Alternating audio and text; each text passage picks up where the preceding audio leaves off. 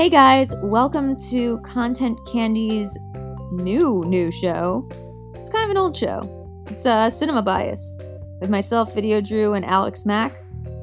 Please enjoy. Check us out wherever you can find podcasts, Apple, Spotify, what have you.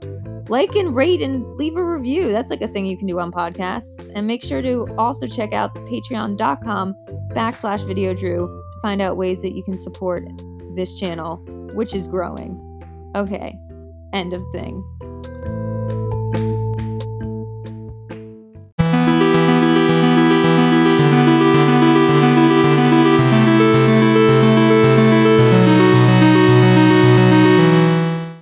Off, y'all. Okay, so I've been looking at this map for like 3 days, and it says that I'm supposed to be at the river at You sure you know how to read this map? I know how to read the map. Heather. Lon. We've been here for a while. No. I feel like you keep looking at the map. Well, the map is actually a Medicare prescription coverage plan, so I could see how that could not be helpful. Oh my gosh, guys, you guys are so unprofessional. I can't do this. I need to leave. I'm at work tomorrow. I need to go to work. My girlfriend is expecting me. This is so unprofessional, Drew. Lon, I don't know how you're here right now. I'm not sure either of you knows how to use a compass.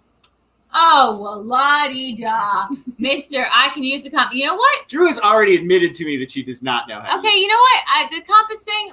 Well, while we're sharing secrets, okay, I know for a fact that you took us in this direction, and we just wanted up here the same way. How can you explain that, Mister? I know how to read a compass.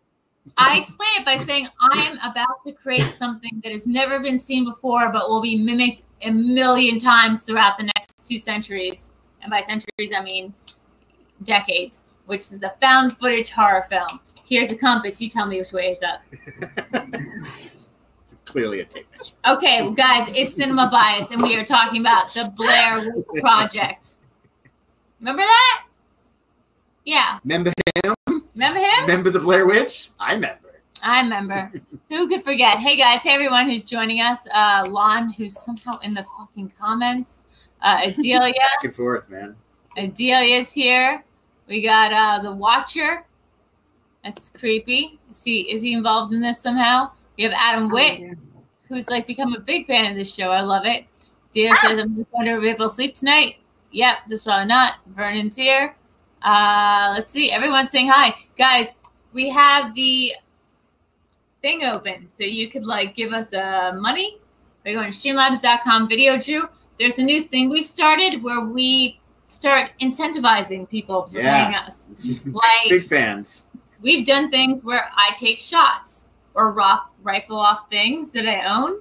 But at this point, rifle through things you own. It's a little bit of both. I like to rifle through things that I own. Alex is really good at being the hype man for this. Well, what are we doing tonight? We haven't told him what tonight's plan is. I don't know. Fill me in. So I have these voodoo dolls. I'm not going to raffle them off because they were given to me by... Yeah, you don't want to... No. These were... But I will send you something creepy in the mail. It might not be this, but it might be a tooth in a bloody bag. So, you know? Wow. Yeah. So get those donations in if you want a bloody tooth. Yeah. It's not going to be one of or our something along those lines. You're going to take one of your own teeth out and send it to I have potions. Potions? Are you going to send them a potion instead of a tooth? Smell They awful. stink. Honestly, it's one of those smells that's like a skunk where once you've smelled it, it's like forever in your nostril. Like I feel like I can still smell that potion. Yeah, it's broken on you. Yeah, there's like a little bit of potion just that's going to forever be right here. Boom! So anyway, wait, you guys. We're talking about a movie that Cinema Bias, by the way, is a show that is hosted by me and Alex Mack, and sometimes Lon, who is just here. I stop by it now. You stop by now and then. It's a show where we try to force each other to go outside of our comfort zones and talk about movies that, you know, we missed for some reason or another and why we've missed them. So this week happens to be the Blair Witch Project, which, can you guess who hasn't seen the Blair Witch Project out of the 3 of us? It's Lon. It's Lon. It's guys. I'm sorry to break it to y'all, but it's Lon. Lon has never seen the Blair Witch Project. I don't know. As a movie critic, I don't know how Lon has gone this far in his adult life without seeing Blair Witch Projects. Lon, tell us why. The thing about Lon Harris in the 90s was such a player, was making so many deals happen. The player, you mean you were in that Robert Altman? I mean, was starring in the films of Robert Altman. Many fingers and many pies, no time for movies. It wasn't like he spent literally this entire decade just watching every movie that came out, and it's really the only thing carrying him through the schmodown. That would be ridiculous. And so Bibiani was there also.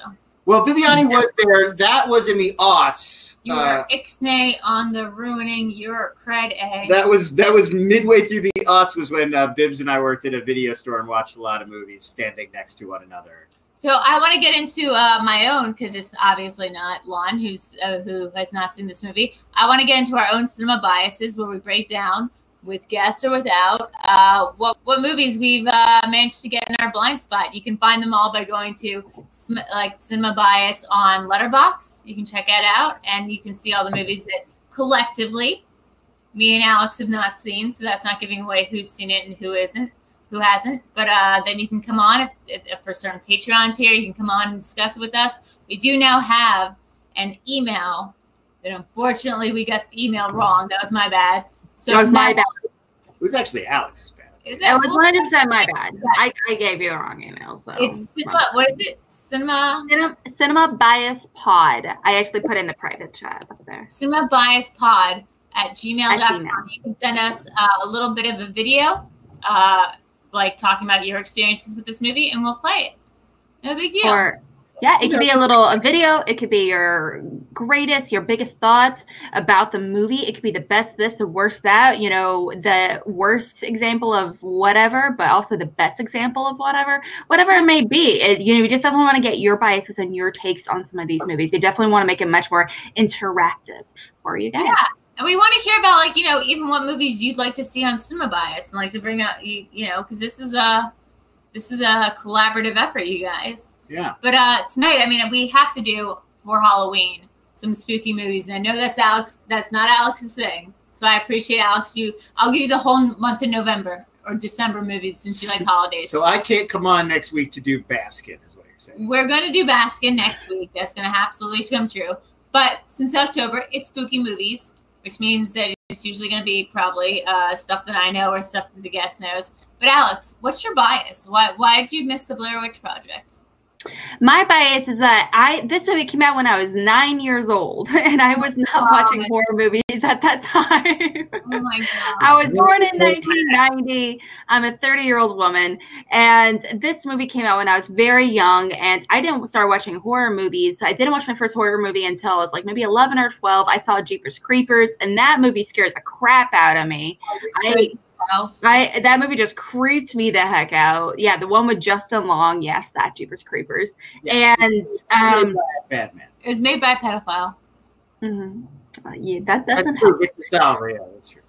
Yeah, that definitely doesn't help to adding, fuel to the fire. But it's that as a result, for a long, long time, I didn't watch horror movies. I kept thinking, unless it was something like It, or it was, The Ring, I took an active effort to not watch horror movies. But this is the first year in particular as a movie fan where I was like, F it, I'm going to start watching horror movies. Today, I've seen 2 horror movies. In the middle of watching Suspiria right now, directed by Dario Argento, that one. And yesterday, I watched 3 horror movies. And so, and I'm trying... let me whip out my list real quick. By the way, yeah, I think that's a really admirable and good goal. What was the first thing she said before Suspiria?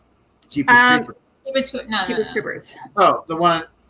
I'm sorry, never mind. Yeah, I think that was it.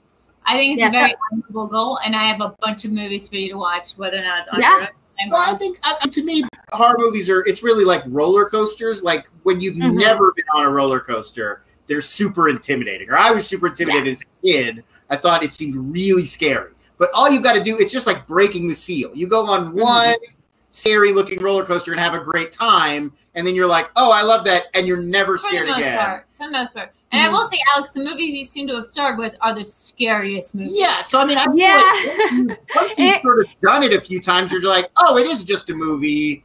It's all in control, and if it's really gross, I can sort of look away. And like, I feel like, like right away, once you start, you get into it. Here's the thing that Absolutely. I had to learn about horror movies is that they fall into different archetypes, right? And some are scarier to other people. Psychological horror is really, really scary to me, whereas slasher, ghosts, that kind of like, Right. you know, stuff that is actually visible and you can touch and you can hurt are not that scary to me. Stuff like psychological horror, like I think you and I have this in common. It's like Time loop. existential horror, like Existential the idea horror. of being trapped somewhere, Jacob's Ladder. or Yeah. being like going crazy slowly over a long period of time. Like that's a lot more disturbing to me than like Michael Myers or Jason Voorhees is coming for you. Yeah. With me. Right. It's got to be at this idea of looping consciousness, almost like a black cookie from Black Mirror, which this movie actually does pretty well. And I want to get a little bit too, though. I'm gonna ask you, Alex, what was your bias against seeing The Blair Witch? It just didn't come up. I've seen a handful of my family were not into horror movies. My mom, it was like no horror movies in the house. My mom is like very superstitious like that. She's just like, I'm just not. I just do not want that. I just don't want it. I just don't want to invite that horrible stuff into my house. I just don't want it, and as a result, I didn't watch horror movies for a very, very long time. And also for a long time, as an adult, I would avoid watching horror movies because I was living alone for long periods of time where my husband, he was traveling a lot for work, where he would be gone for 2 weeks of the month.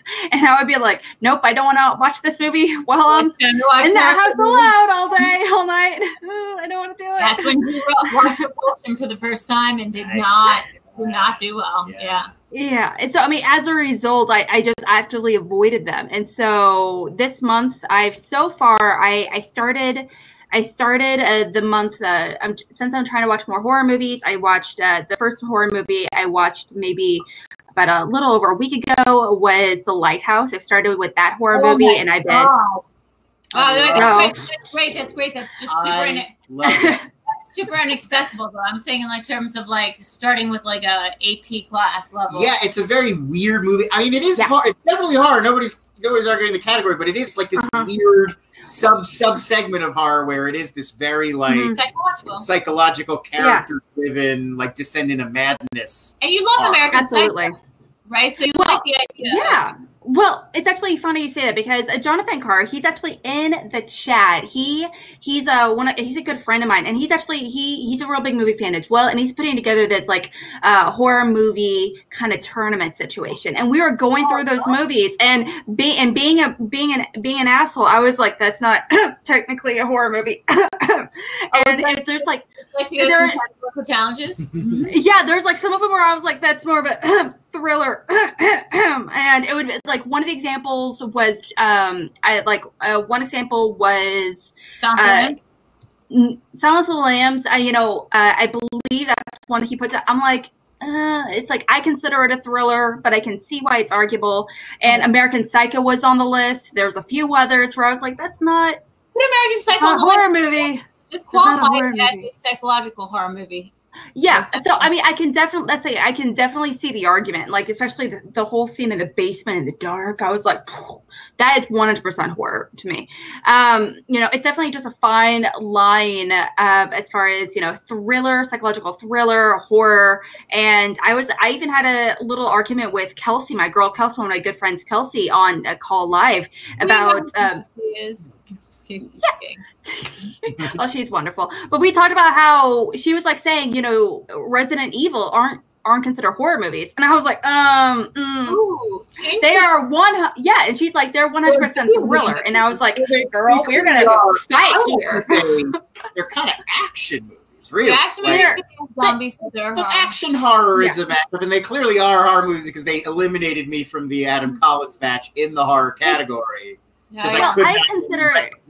Raise your hand if you've gotten movie. out sorry, for 1 second. Raise your hand if you've gotten like a Resident Evil title wrong in a Schmodown competition. Yeah, that's right. In fairness, Afterlife was a really good guess. That's 4, and they had asked for 5. And in fairness, I got close.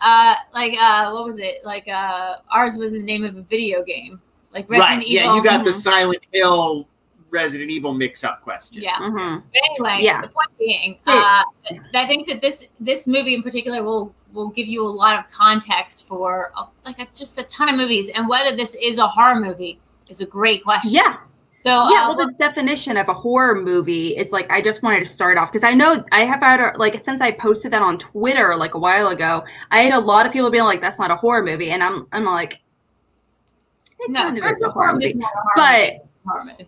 Yeah, I mean, it's and there's a lot of there's a lot of back and forth, like I said, between friends and everything. But whenever I post the movies that I'm watching of the day, like I watched The Boy, I watched The Boy, The Thing for the first time, Brahms. Yeah, I watched Brahms too. The Poltergeist, Doctor of the Cabinet of Dr. Caligari. Great. Fright Night, the 1975 with Jerry Sarandon, Fright Night. Chris Sarandon. Chris Sarandon. And Chris Sarandon, yes, thank you. what's his name? Evil Ed. What's the best friend's name? Something Ed. Oh, It's really good. And what's his name as the ghost detective or like the vampire hunter? It's not the other dude. It's McDowell. Something. Oh, Roddy McDowell. Yeah. Oh, okay. One of the movies Jonathan Carew said was Young Frankenstein is not horror, and I'm like, what? Well, it's horror comedy. I think horror I think comedy. probably count as a horror comedy, but it is like a Army of parody. Darkness. Army of Darkness. What We Do with Shows There are horror. Comedy. Definitely Army of Darkness. Like 100%. But he took it out, and I was like, oh. But Idle Hands is one. Cabin in the Woods is one. But let's get down to seeing what Alex can do in 60 seconds or less. The part of the segment where if she gets past the people's names and what they're going to go do, I'll be very impressed. I know everyone's name from this movie. I'm just saying. If I don't know anyone's name. About what happens before I feel like this one's more summarizable than most that you guys have done. Let's see. Okay, let's get down to it. Let's get down to business. Okay, it starts off with this documentarian chick lady. They're students, and they're obsessed with superstitions and urban legends and all that good stuff. So they travel to Maine. They are tourists there to hang out, essentially, and they want to create a documentary on the legend behind the Blair Witch, who is a local legend there in Maine where she haunts a forest. And they're like, screw it, let's make a documentary about this, and that's what's going to make us famous. So they want to go into the forest with all their nice equipment and everything. They take a map. Someone gets lost on that map, and eventually they get lost, and they end up traveling nonstop for like 3 or 4 days, and they start freaking out. They're shorting on food. They're kind of going slowly insane. Eventually, they come across a cabin. They find this mysterious person, and oh my gosh, is someone alive? Someone dead? Is it the witch? Whoa! Great job. It's Maryland. It's not Maine. Stop. Whatever. Come on, man. Except that it was one town over from me growing up. Only reason why you should know. Really?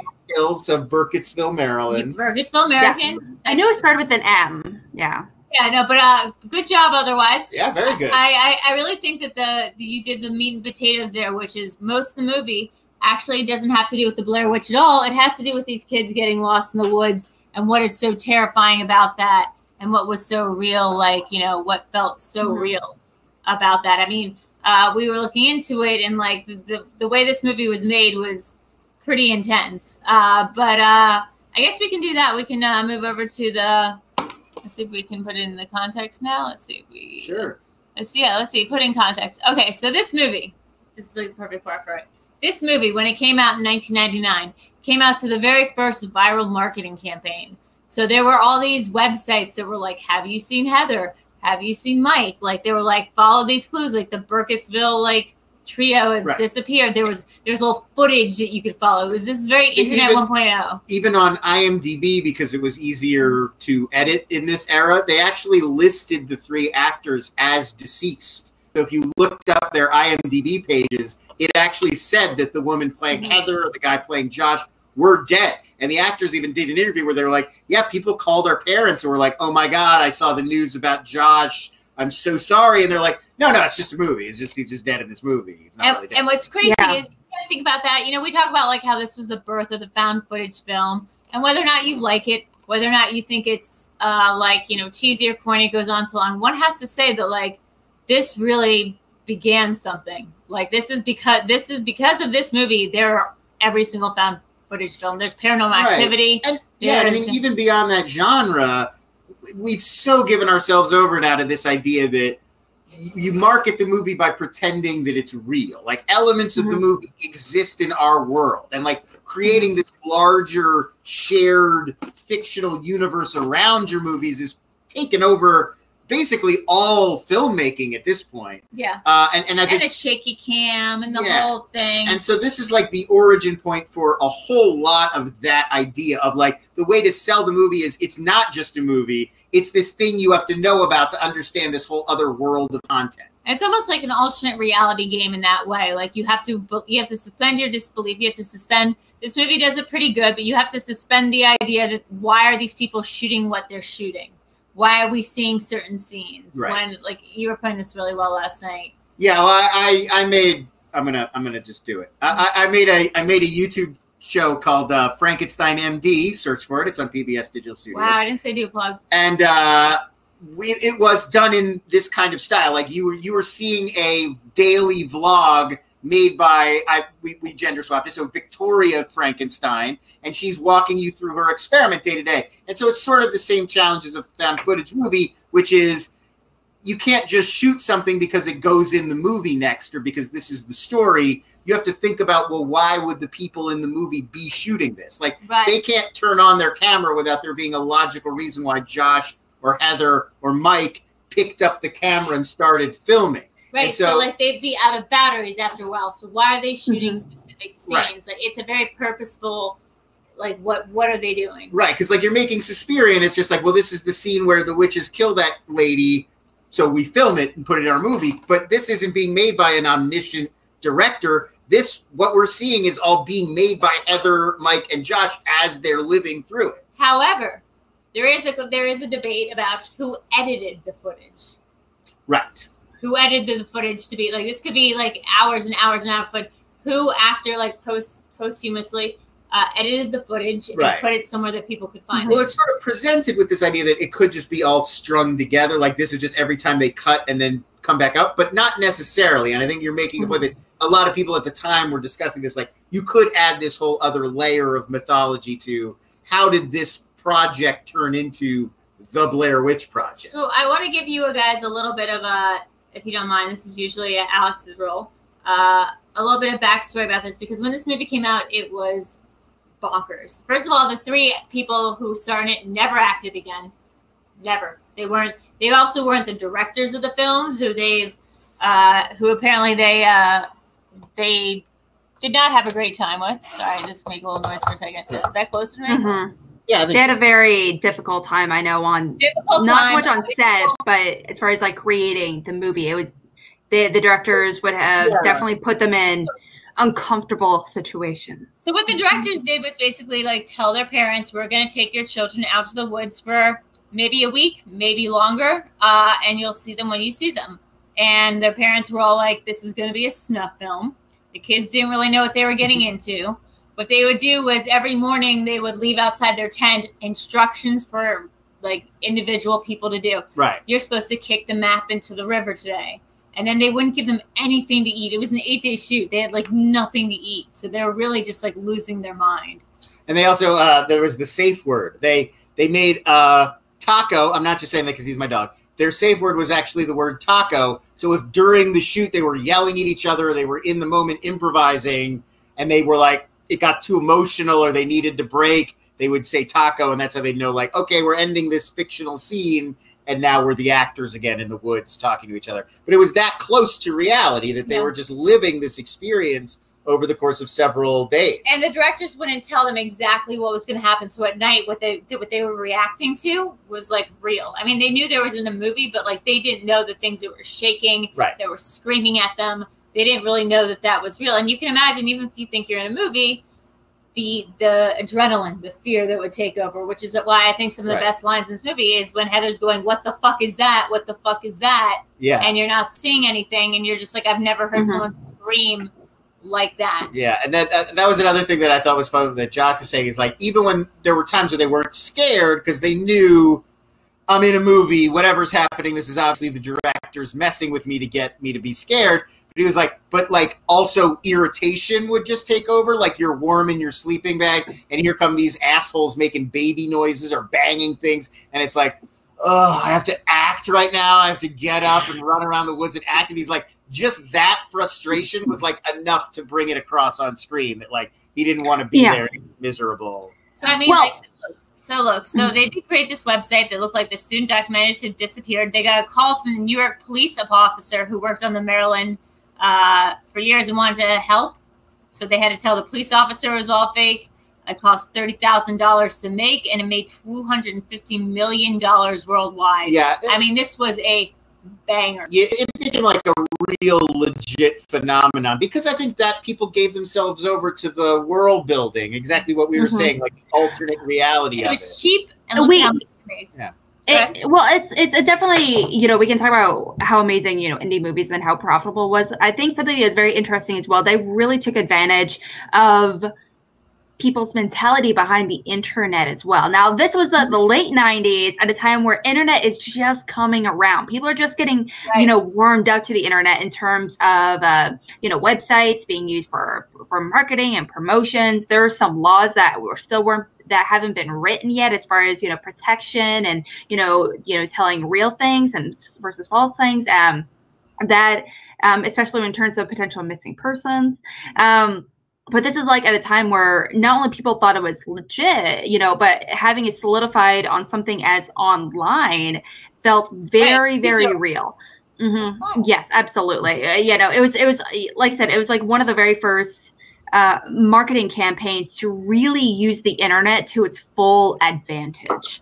You know, that not only just its full advantage, but I remember, and we can get into it a little bit, but I remember seeing this movie, being on the message boards for this movie, being like so upset. Like I knew that there was something special about this movie. I saw this movie as a double feature between, I was in the beginning of high school. I saw it as a double feature as Eyes Wide Shut. Ooh. And I went to go see this movie. What a wild double feature. And it made me feel very sick to my tummy. I do not like watching, what's it called? Like, what are they called? Orgies or the Woods. No, I don't like watching shaky cam. Orgies in the Woods. No. I don't like shaky cam bugs me out. Yeah. The jittery. Yeah. So I have a hard time with too. Super obsessed with this movie. I had just got a message from my friend Lauren today. Hopefully, she will maybe stop by a little bit later. We watched this movie, Eyes Wide Shut. You know, very, very cinematic, very like Kubrick. It was his final film. It was every shot was placed in such a way. And then we went straight from that to the front row of the Blair Witch Project, which was like, I don't know how to describe it if you weren't there, but like it was like unlike anything other, it would look like watching somebody's home footage, home movie. Like you're like, how is this a film? And for most of the movie, like nothing scary besides the horror of getting lost is happening. Right. I mean, I think that works. It lulls you into this sort of sense of like, this is just a movie about being lost in the woods, which is what I think makes that final scene so impactful when it does take this turn for the supernatural. But yeah, I really like how long it spends just kind of setting this up. I did have a question. Alex, have you seen Eyes Wide Shut? Yes, of course. Okay. It's one of my top 5 Christmas movies, actually. Well, there you go. Well, because that would have been a good one for this show if one of you hadn't seen it. Oh yeah, that's a good reminder. Donate money. Oh yes, donate. Maybe we'll be able to get out of this woods. That's what you get if you donate. As we escape the woods. I do want to bring up a couple more things about like the impact of Blair Witch Project because it really can't be overstated. Do you know how many found footage horror movies? There's a lot. Oh my gosh, so many. I mean, it created a whole freaking trend because it was cheap to make and like you didn't have to like actually show anything bad. Like you could just right. Like, it's more reasonable on a first-time filmmaker's budget because you really can just take a camera into a primary location and like you're on your way. You're already making a movie. It does like. I think that for a while it became one of those Hollywood crutches where it seems like it's a formula and it's pretty straightforward and it's pretty cheap. So you got a glut of them right away, which kind of overlooks how difficult they are to make creatively. Like to keep an audience's interest with strictly found footage is hard because you can't do all the things that a typical filmmaker would do to grab people's interest. You know, you have to really focus in on this discipline, like the only things that are in this movie are things that these characters would have purposefully filmed.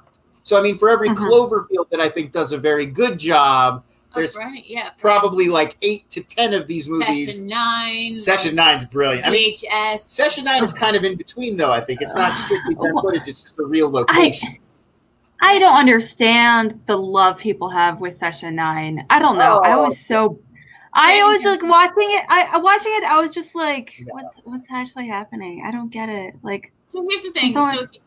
This was, but that's another conversation for another day. I feel like though. This was on another forefront that like I hadn't thought about before. But this was like everyone could afford a camera. This was like right at that saturation point where everyone could afford a camera. Yes. Not on their phone, but everyone could afford a camera. So everyone could be a documentary filmmaker. I'm not sure how you felt about the character of Heather, but boy, was she obnoxious. But it's also that it suddenly became a lot more like explainable. Like in Blair Witch, they have to do the trope of they're filmmakers. They're wannabe student filmmakers. That's why they know how to shoot in the woods. That's why they have all of this equipment.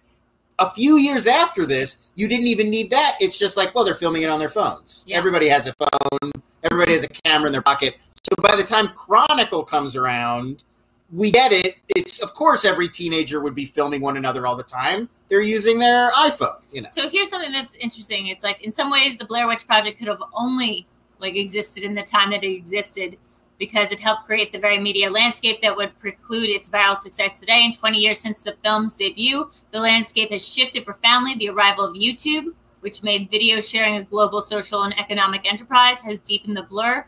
Add that to the rise of reality TV, fake news, and phenomena like deepfakes, not to mention like, you know, like these ghost hunter shows, which use real images and voices to completely fabricate video. It becomes hard to imagine a hoax-based movie campaign ever gaining that kind of currency. So like, that's just fascinating. Like that movie it's not anachronism. It's so of its time. Yeah, I mean, if you think about today, if you had this idea and it hadn't been done before, if you were like, I want to make it's a thing about these people, they wander in the woods, and we got this whole background, it would be for YouTube. I mean, that would be the obvious place that you would put this sort of thing, and you could make it work as a hoax. You'd fool people for a few weeks into thinking these kids wandering into the woods are real, and then you drop the supernatural, and people would freak out, and it would probably build an audience that way. That would probably work out better because, you know, like that's sort of the perfect medium, but that didn't exist in '99. They were kind of making that up as they went. So great question from Weston and going, what would the world be like without this film? I think if Blair Witch hadn't been created, someone would have created it. Like someone would have created something like along that line. Yeah. Well, I do want to mention, I was looking at like some of like the first, I was like looking at like the first iterations of, you know, found footage, and some of the there was one that was, it's technically considered a found footage movie, which was, Cannibal Holocaust from 1980. And I have not seen it, so I can't really speak on it. Probably not one for you. I actually don't know if that.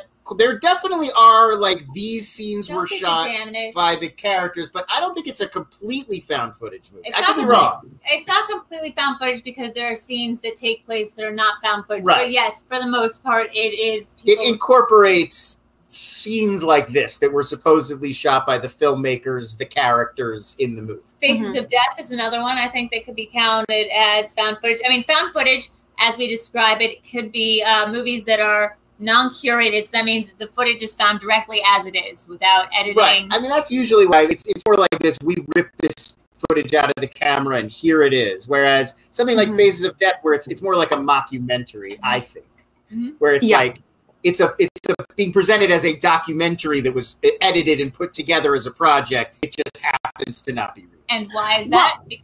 Because of the stuff you discovered on Frankenstein MD, which is that you have to have a reason for the upload. The people that are uploading it have to know and have to have a reason that they're uploading it. And it becomes increasingly hard to do that once you have like a ghost. Once you have a ghost involved or a scary thing involved, why are these people uploading this video? How these fights? It's very difficult to build storytelling because it's easy to be like, well, yeah, if you saw a ghost, if you heard a sound in the night and you were making a ghost documentary, you'd grab your camera. Let's go see what that sound is. But it's very hard if you and I are going to have an argument that helps to establish our relationship. That's a movie thing that happens in every movie. But people don't usually film when they're having an argument with their friend that helps to establish their relationship. That's when you turn the camera off. So as a found footage filmmaker, you have to be like, why are these characters filming themselves? So what Blair Witch does, and my favorite trope is because I'm a filmmaker, I hide behind the camera. Right. That's the sort of they do pull that, and that's kind of the cheesy version. I do think in Blair Witch they're pretty clever about it a lot of the time, where they have those arguments come out of things that made sense to film.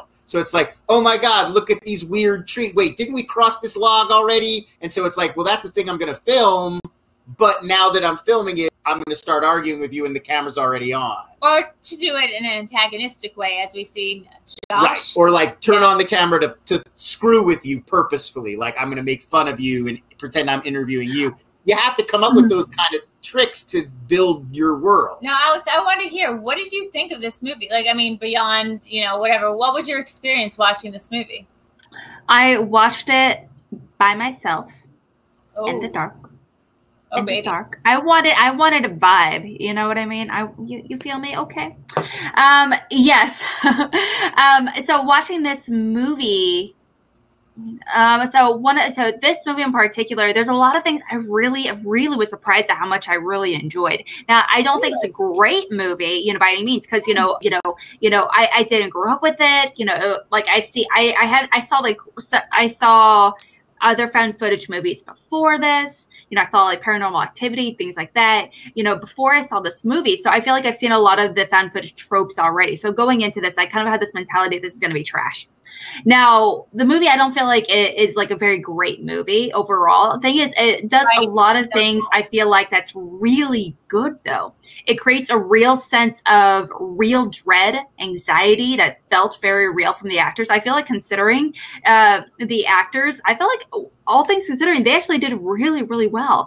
Actors, yeah. That's and it was very well. I was dread, the sense of anxiety was very real, and that sheer frustration when they're hiking and they're like, we passed out log already.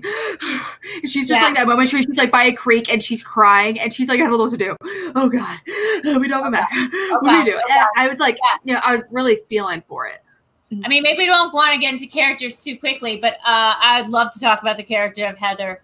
I find her, like I said, I find her very, very obnoxious, but I also find it like super fascinating. She's such an archetype. She's such a type of that person who's like, I know what I'm doing. I'm going to the woods. We're going to do this movie. It's going to be great. And then suddenly she's losing control of the thing. She doesn't know these guys that well. And she suddenly becomes this like, kind of not grade A bitch, but she becomes like one of these people who suddenly is like her way or the highway. She's constantly telling people that that they're wrong. She's right.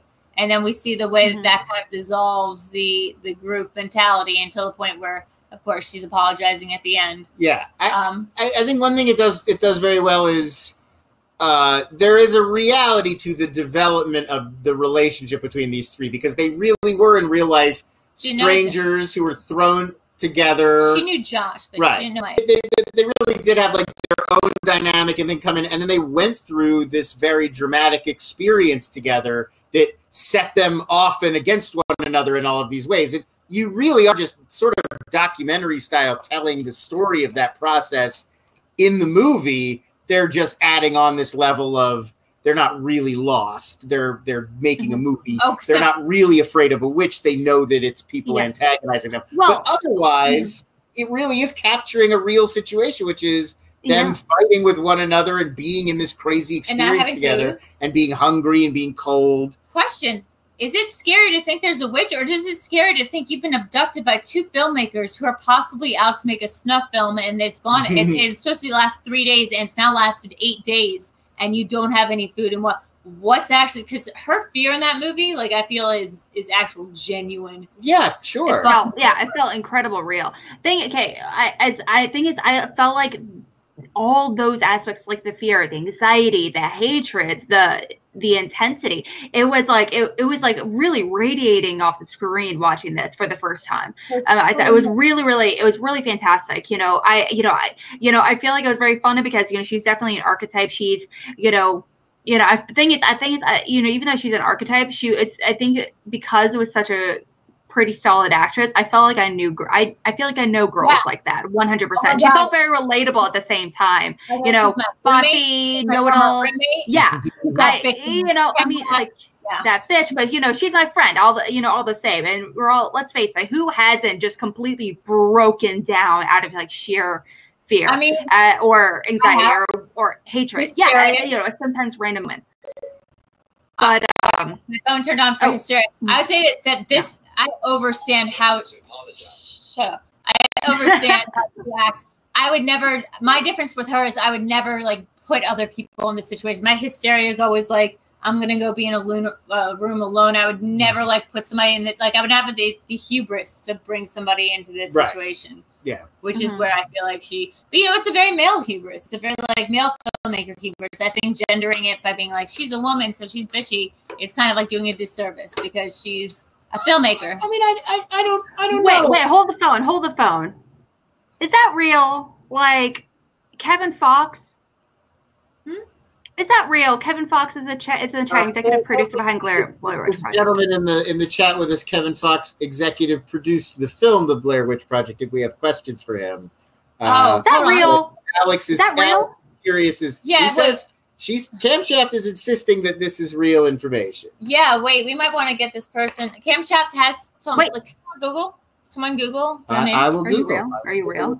So are we in the middle of our own situation for this movie? Okay, yeah, we are. Yes, there is a Kevin Fox, who director, producer, writer, and storyteller, best known for the independent film The Blair Witch Project. Yeah, Kevin. Hey, do you have like a way that we can connect to you, like a Twitter or a Facebook or something, so we could bring you on for maybe a little bit of a segment? If you want to, if you want to, you can also just answer questions from the chat. Yeah, or you can answer questions right now. Chat, but we'd love to have you on because this movie is so instrumental to me. This movie, like as much like I said, like as much as I like have really started to turn on the found footage things, I think certain things do it really well. Paranormal Activity did it really well. I think that this movie Host. I don't think it's ever going to go away. I think we exploded, and then it sort of ran its course, and now it joins all the other tools in the horror filmmaker toolbox. Like there are, Kevin wants to just hang out in the chat, so we'll ask you questions from the chat. Sure. Kevin, if it changes your mind, I grew up outside Burkittsville. I grew up outside like 5 minutes away from Burkittsville, if that helps. I think he says Cam right now is tricky, but he can do chat. Okay, gotcha. There's a lot of really great things about this movie. What you can't argue is how it influenced cinema, the idea behind it, but also the kind of stories that are produced in found footage are, let's face it, like 90% of found footage movies are very horror thriller based. I feel like a lot of the best examples of found footage are horror thriller now, but there are like some like random ones like Chronicle, Time Code, which are really like because those are really fantastic ones, but we haven't really seen too many found footage movies outside of the horror thriller genre really succeed, because being a horror thriller, it really emphasizes a lot of the sheer terror and the relatability behind the idea of found footage, because it's the idea that literally anyone can do it. And so these stories can be about anyone. It's not a huge supernatural, big story kind of thing, where it feels a little too shiny, a little too polished per se. Well, if anybody's You know. talking about that, we can talk about Blair Witch 2, Book of Shadows, Blair Witch 2, whatever. Book of Shadows, Blair Witch 2. Joe Berlinger This movie- went on to do amazing things. Well, no, he had already done a lot of very well. He was the guy who got off the Memphis. Yeah, Three, the right? Paradise Lost He- film.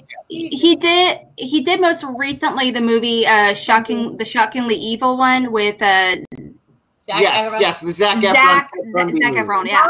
That Really one didn't from last do year. that, but he made an actual documentary alongside that, a compendium documentary. Yeah, Netflix they're Hmm. both on Netflix. There's the Ted Bundy tapes, which I believe is the docuseries, and then the extremely shocking and incredibly vile, which is the movie version. And you know, it was the one that made me realize that I might be sexually attracted to Zac Efron. It's no big deal. Everyone goes through that period. Listen, don't make a course. thing out of it. It's just I did a question I have for Kevin though. If you can answer me, if you can, is that I do know obviously the entire story is fake to a certain extent, except for the actors which is their genuine reactions. But the mythology behind the Blair Witch is false. I read that it was entirely created by the director, producers, and a lot of people behind the scenes.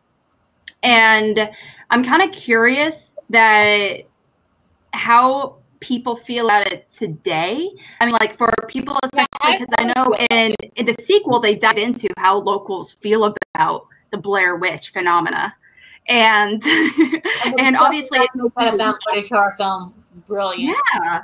So it's like making it. It's like how Clive Barker, he completely created his whole mythology behind Candyman, that creating that urban legend where people where it's like, no, you stole this real legend, but no, he completely made it up. Yeah, I mean, it's not like he created Slender Man. I mean, the Blair Witch was a phenomenon, but it wasn't like this thing that because it was a little pre-viral.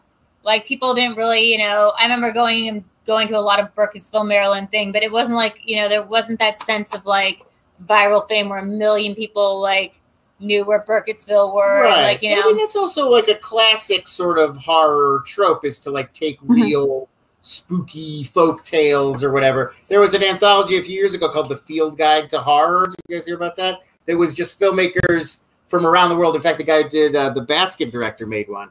Baskin, the scariest movie movie ever. So it's just What is Baskin? What is Baskin? Wow. It doesn't sound like a real thing. Baskin's real. Baskin is a Turkish horror film, the tagline of which 5 cops go to hell. That's all I'll say. It's very upsetting. It's the best horror movie. It's both very scary and intense and viscerally frightening, but it's also psychedelic and trippy and weird. It is torture porn, but it's also like psychological and also very metaphysical. I don't really think there's one big torture. We're not talking anymore about this. We're not talking anymore about this. I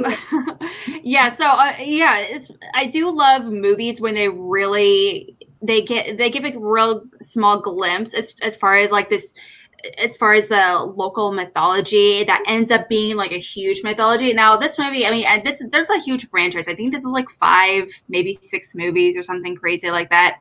I was actually literally watching the Blair Witch. There's 3 franchise. There's 1 and then 2. Which one am I thinking about? A few years ago. There's Adam Wingard that was just Blair Witch. Blair Witch. Yeah. Okay. Yeah, I was watching the second one. Well, okay, so watching the first one, I really, really enjoyed the first one. And going into the second one, it hurt my heart. I really don't like the second one because I feel because a lot of the aspects of the first one that I really, really loved, the horror, that sheer terror, and also the sense of isolation and everything, it translates very well and into this kind of found footage feel. Now, the thing is, in the sequel, it's not a found footage. I get that, but it had so much more supernatural,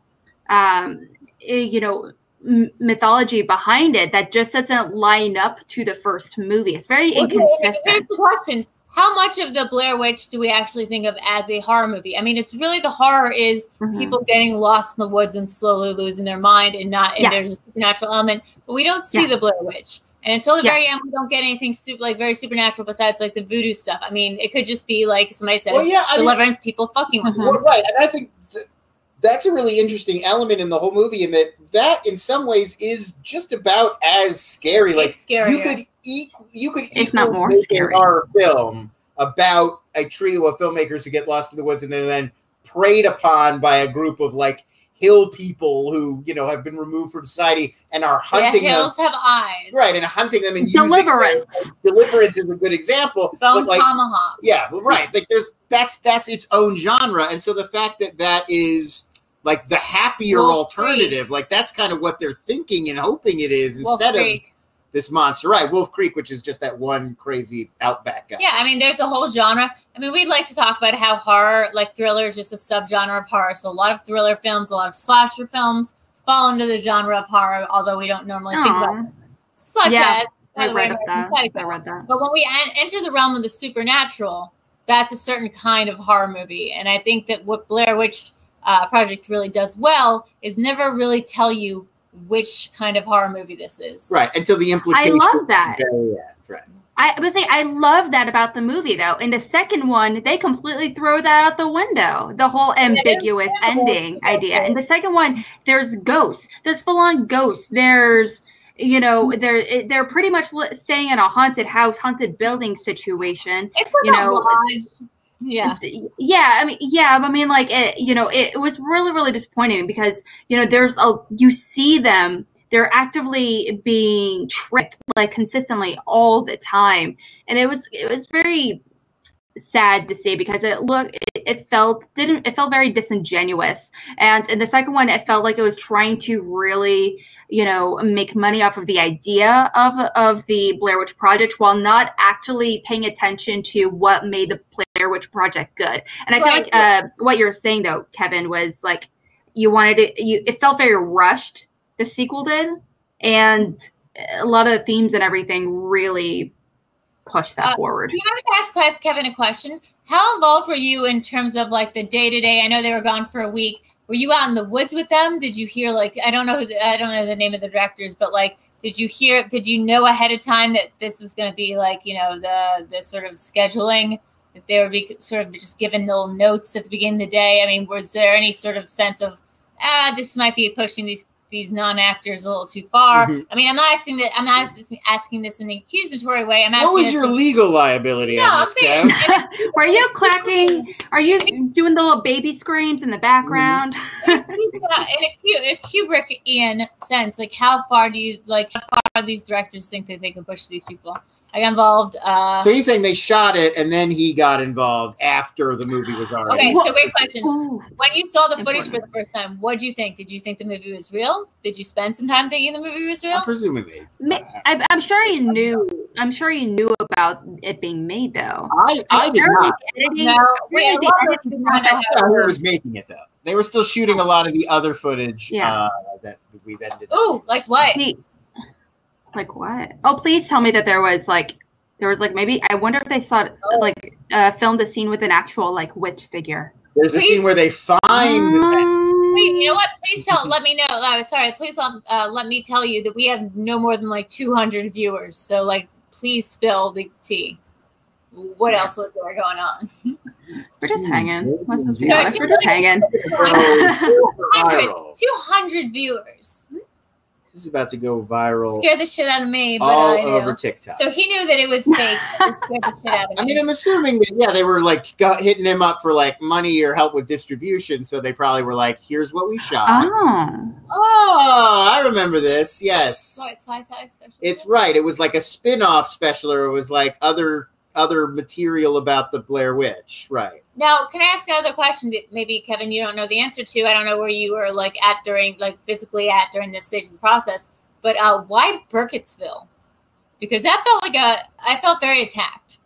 You felt personally attacked? As a Wiccan from the nearby Columbia, Maryland, next to the Potomac, the Potomac Woods, Meriwether Post Pavilion, and I was like, Really? You gonna make it about our town? Like you're gonna make it Every movie that is set around where I grew up, and there are several, is making fun. Literally every single movie that goes to Irvine or Central Orange County is like Palm Springs when they go to J.K. Simmons' house, or that movie Orange County that, by the way, is about a guy who not only grew up where I grew up, but is named Lonnie. Ooh. It's weird, right? So here's the thing. He's saying that he edited the director had grown up nearby and liked it. Here's my new theory. Here's the theory. There is a huge contingent of like incredible horror movie people out of Maryland and Delaware. We got John Gallagher Jr., we got Ty West, we got Graham Resnick. We've got like a bunch of we got Aubrey Plaza. We have a bunch of really cool like horror people that come from that area of Delaware and Maryland. I think it's because there's nothing to do. But we have Jeremy Solianet from Green Room, and is he from there too? He's from right outside that area, which is like the Virginia that's bordering DC. I mean, they're so. Yeah, Kevin says Maryland is haunted. I mean, Maryland is fucking haunted. There's so many places across America that are boring and there's nothing to do. Maryland's haunted. We used to have a place called I mean, I'm more inclined to believe Maryland is haunted than it's boring and there's nothing to do, because like otherwise Tuscaloosa would be a hotbed. I am kind of curious of who is like the person to be like, this is a town we want to go with. Let's go with this horrible small town or whatever the situation. Why? Because Burkittsville is one of those towns. It's like out in the middle of nowhere. It's a little bit in the boonies. Like I lived a little closer to Baltimore, but it's just one of these places where I don't think you'd have to pay for filming there. Like it's just like not podunk, but it's just like a little town, and then you go straight into the woods. In which case, like people were camping there all the time. So it'd be very easy and very easy to shoot there. Secondly, it is this sort of not religious community, but there are these in these small towns, like very religious communities that would be willing to talk to you. There are a lot of ghost stories. They make a lot of money, with the tourism, with the ghost stuff. Yeah. So I think that would work really well. But yeah, I mean, I grew up right next to the Potomac woods, and it was terrifying. Like after watching this movie, I was terrified to go into my backyard for a while. And I remember for a while, I also thought it was really funny to turn off all the lights in my basement and stand in a corner and wait for my friends to come down. Thought that was a really cool long trick. wait. Yeah. Would you set up that they would have to have reason they would have to come down? No.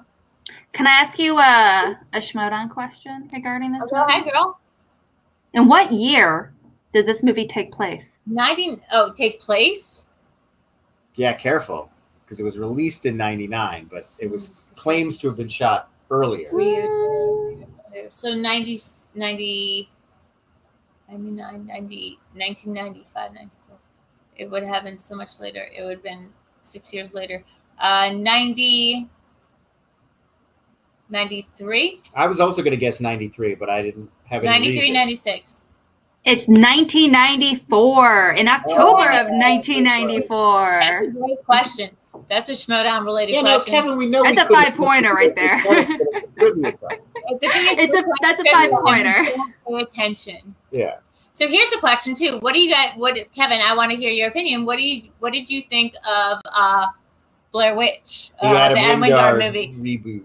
And I love Adam Wingard. I loved You're Next. I loved The Guest. I was super psyched to see this movie. I wasn't totally disappointed by this movie. I just thought it was a totally different beast, and I thought that's the right direction for them to go in, because you can't make, unless you're doing hosts or you're doing these virtual Zoom things, you can't really improve upon perfection when there's been so many found footage. Yeah, I mean, I think it kind of, the idea of the whole movie is going to be found footage, I feel like sort of played itself out. We kind of did most of the obvious stuff to do with it at this point. I mean, there are some really great examples. There's that one from VHS 2 where it's like the clinic in Thailand or the Philippines. You know which one I'm talking about? No, but I think is the Blair Witch movie, which did drones. They were trying to get drones up in there to try to get right. And I feel like that to me, it felt like this is a good example of a modern take on this. It's just like, I don't know if we're ever gonna put this particular lightning back in the bottle. Well,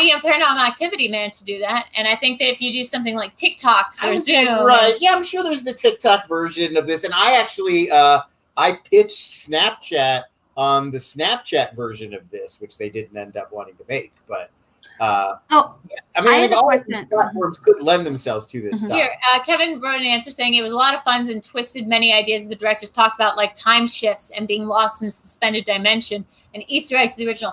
That is actually a great point. That's something I really, really loved, and as you know, is a big thing of mine, which is temporal hell. Yes. Uh, Time loops and time being loops. stuck in a time loop. Being Sure. stuck in a time loop, time Yeah. moving differently in certain locations, like maybe perhaps they weren't lost, they were just lost in time. Right. I really thought that movie played upon that well. Yeah.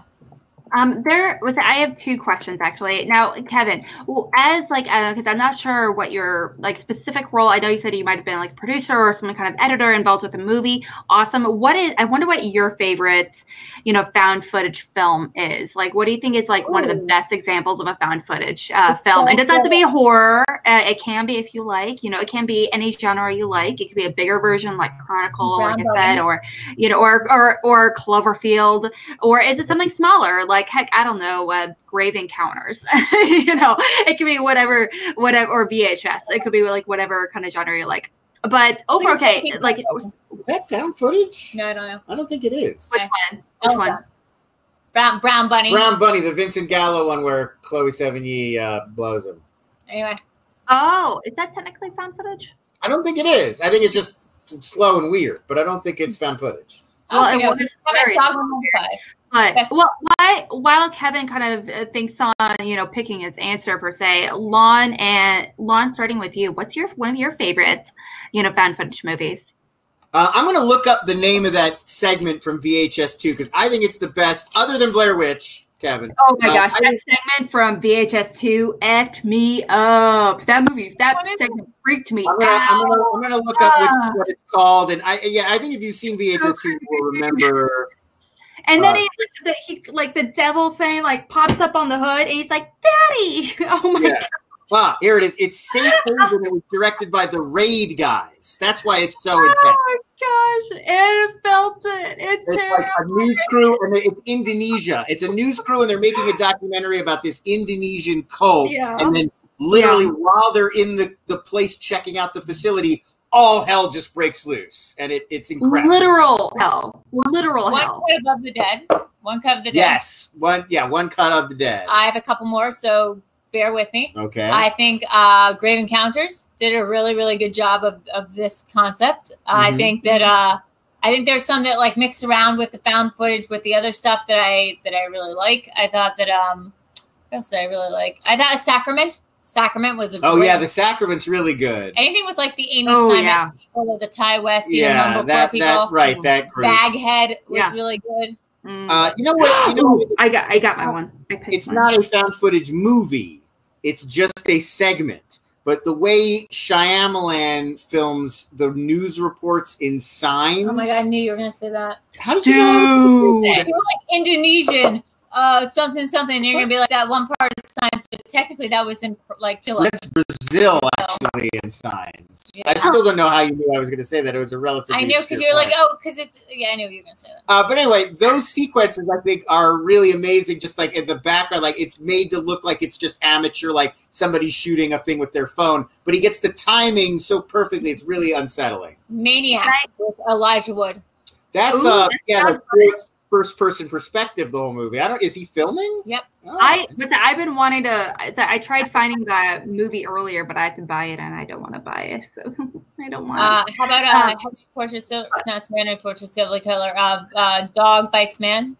Man Bites Dog. Well, that's right. He's being followed by a news crew, so I guess technically that like might be mockumentary. There's also Rec or Record? Those ones where they take the camera. It's like a zombie film. And What We Do in the Shadows is technically one. But that's my favorite. Mockumentary. You're totally right. That's definitely a mockumentary. My favorite if it's though. made to look like a found produced footage documentary, I think that's different. My If it's favorite is probably. What? Sorry. Go ahead. Creep. With Mark Duplass. Yes, with Duplass. Yes. I mean, the Duplass kind of. Oh my gosh, that movie terrified me. I was like, oh my gosh, at the very end, I was like, wait, they're not going to do that. What? They went there. Logan. which is a really scary one that plays with the idea of Alzheimer's and what that looks like in terms of horror. There's also one that I forget the name of it. It is The Last Exorcism with the guy who plays Howard Hamlin. I was gonna say from that one Better too. Call Saul. There's also Troll Hunter. You guys seen that one? Oh yeah, that's a good That's one. the guy who did. He went on to do, I believe, Autopsy of Jane Doe was like his follow-up. Great one. Have you guys seen the Poughkeepsie tapes? I have not seen the Poughkeepsie tapes. I've heard of If it. you want to, you should tell. Okay, I know. I know, Drew. You were asking for random weird movie requests. I definitely recommend the Poughkeepsie tapes. It's definitely has a very similar feel as far as like the terror and anxiety. But it's a movie that really makes you. I don't want to give anything away. It's really solid. I definitely recommend it. I think there's been some good thing with the genres that have mostly been on TV or different playing around with it. Like, I think first of all, As Above, So Below definitely gets a shout out. But also stuff like, I know you're gonna hate me for saying this, but for Wham City Comedies, when they did This House Has People in It, which is security cam footage. Like, it's all done via security cam footage. There's also a really great Inside Number 9 episode that's all done through security cam footage. So what you're looking at is an objective. We're not looking at the subjective person whipping around the camera. We're looking at objective cameras it's almost like a Five Nights at Freddy's, just like watching it happen. That's actually a really great point you make, because if we didn't get this film, I wonder if we wouldn't be able to get movies like Searching, or like you said, the security cam kind of things like that, where it's like from computers or phones, things like that, because they're all like almost like subcategories of found footage films. So if we hadn't started there, I believe if Blair Witch hadn't done it, someone would have come up with the idea. Yeah, later on, maybe, yeah. But have you seen the movie Host? I mean, probably not, but it's a new movie Host. It's on Shudder. It's all done during Zoom. It's a Zoom call horror movie. Yeah. Oh wait, is it the one with the mask thing? Oops. Is that it? Is it? Not really. No, That might be a new one. It's a mask thing. Oh yeah. Yes. Where she's looking at the thing and she sees the fucking like, mask. Yeah, it's like almost like a filter, like a mask filter situation. It's a TikTok filter, and she sees the TikTok filter, and there's like nothing there, but the TikTok filter makes a face. Right. It's picking something up. Yeah. God. There's also one. Did you guys ever see Open Windows with Elijah Wood? No. It's the same. It's Nacho Vigalondo, who also did Time Crimes. Oh my God! No way. And it's the whole movie is Elijah Wood's laptop screen. And so you're watching it. Yes, I have seen this. He's investigating. Like, he thinks that there's this woman who he's supposed to meet up on like a fantasy date thing with her or something. He won some contest. And so they're talking over this call. And then he thinks she gets like abducted, and he's trying to like solve what happened to her on his computer. But you only hear him, like, you only see or hear him through, like, if he records himself on QuickTime or Zoom. And it's all just, like, you're just looking at his laptop, like he's sharing the screen with you for the entire movie. It's very clever. Kevin, to address your comment, I think I have the kind of stuff for you. The thing is, it's not movies that you like, they're not full-length movies. These are movies that are alternate reality games that exist really, really awesomely online and are done by really creative collectives. You can find them, if you hit me up afterwards, you can find them by looking at this guy, Nightmind, on YouTube. He studies like in a very cool way. He introduces you to ARGs. A lot of times these are people who have the claim is they've found a bunch of videos, VHSs, whatever, and they're trying to make sense of it. And along the way, they're going along a story, and it's a participatory game element. It's really, really cool. He's a fan, yeah. Yeah, so I think that, like, This House with People in it, or, anything that the Wham City Comedy Collective does is really cool. What was one of the ones we watched yesterday? I feel like we watched a really cool one of an ARG. We watched Don't Hug Me, I'm Scared yesterday. No, that's not the one. The ARG one. Okay, anyway. It's like, Ben Drowned or Petscop or one of these things that looks like it's originally a video game, and somebody's trying to go through and play the video game. And it's all corrupted. I don't think I was watching this one. Anyway, it's real good. Marble Hornets. I mean, that was the beginning of Slender Man. Everyman Hybrid. What's really impressive about this generation is they will have something, they'll start when they're like 13 years old, and it will all be mapped out by the time they're 25. Like, it's all mapped out, and they've been just doing consistent content every single week for this entire, like, years and years. And I find it incredibly, like, inspiring that these kids have like to do it. Like Richard Linklater's Boyhood, almost. Like, only a different version of that. Boyhood, but you're 13 years old and you're messing around with your friends about Slender Man, and then you just manage to think far enough ahead that you're like, we're going to hit these beats, we're going to hit these beats, we're going to hide clues in the beginning that are going to pay off near the end. Like, it's incredibly, like, vast undertaking that I'm really impressed by. I would love to see that go down. Yeah, there's so many people right now that are starting younger and younger to explore the idea of filmmaking, make their own films, that kind of thing.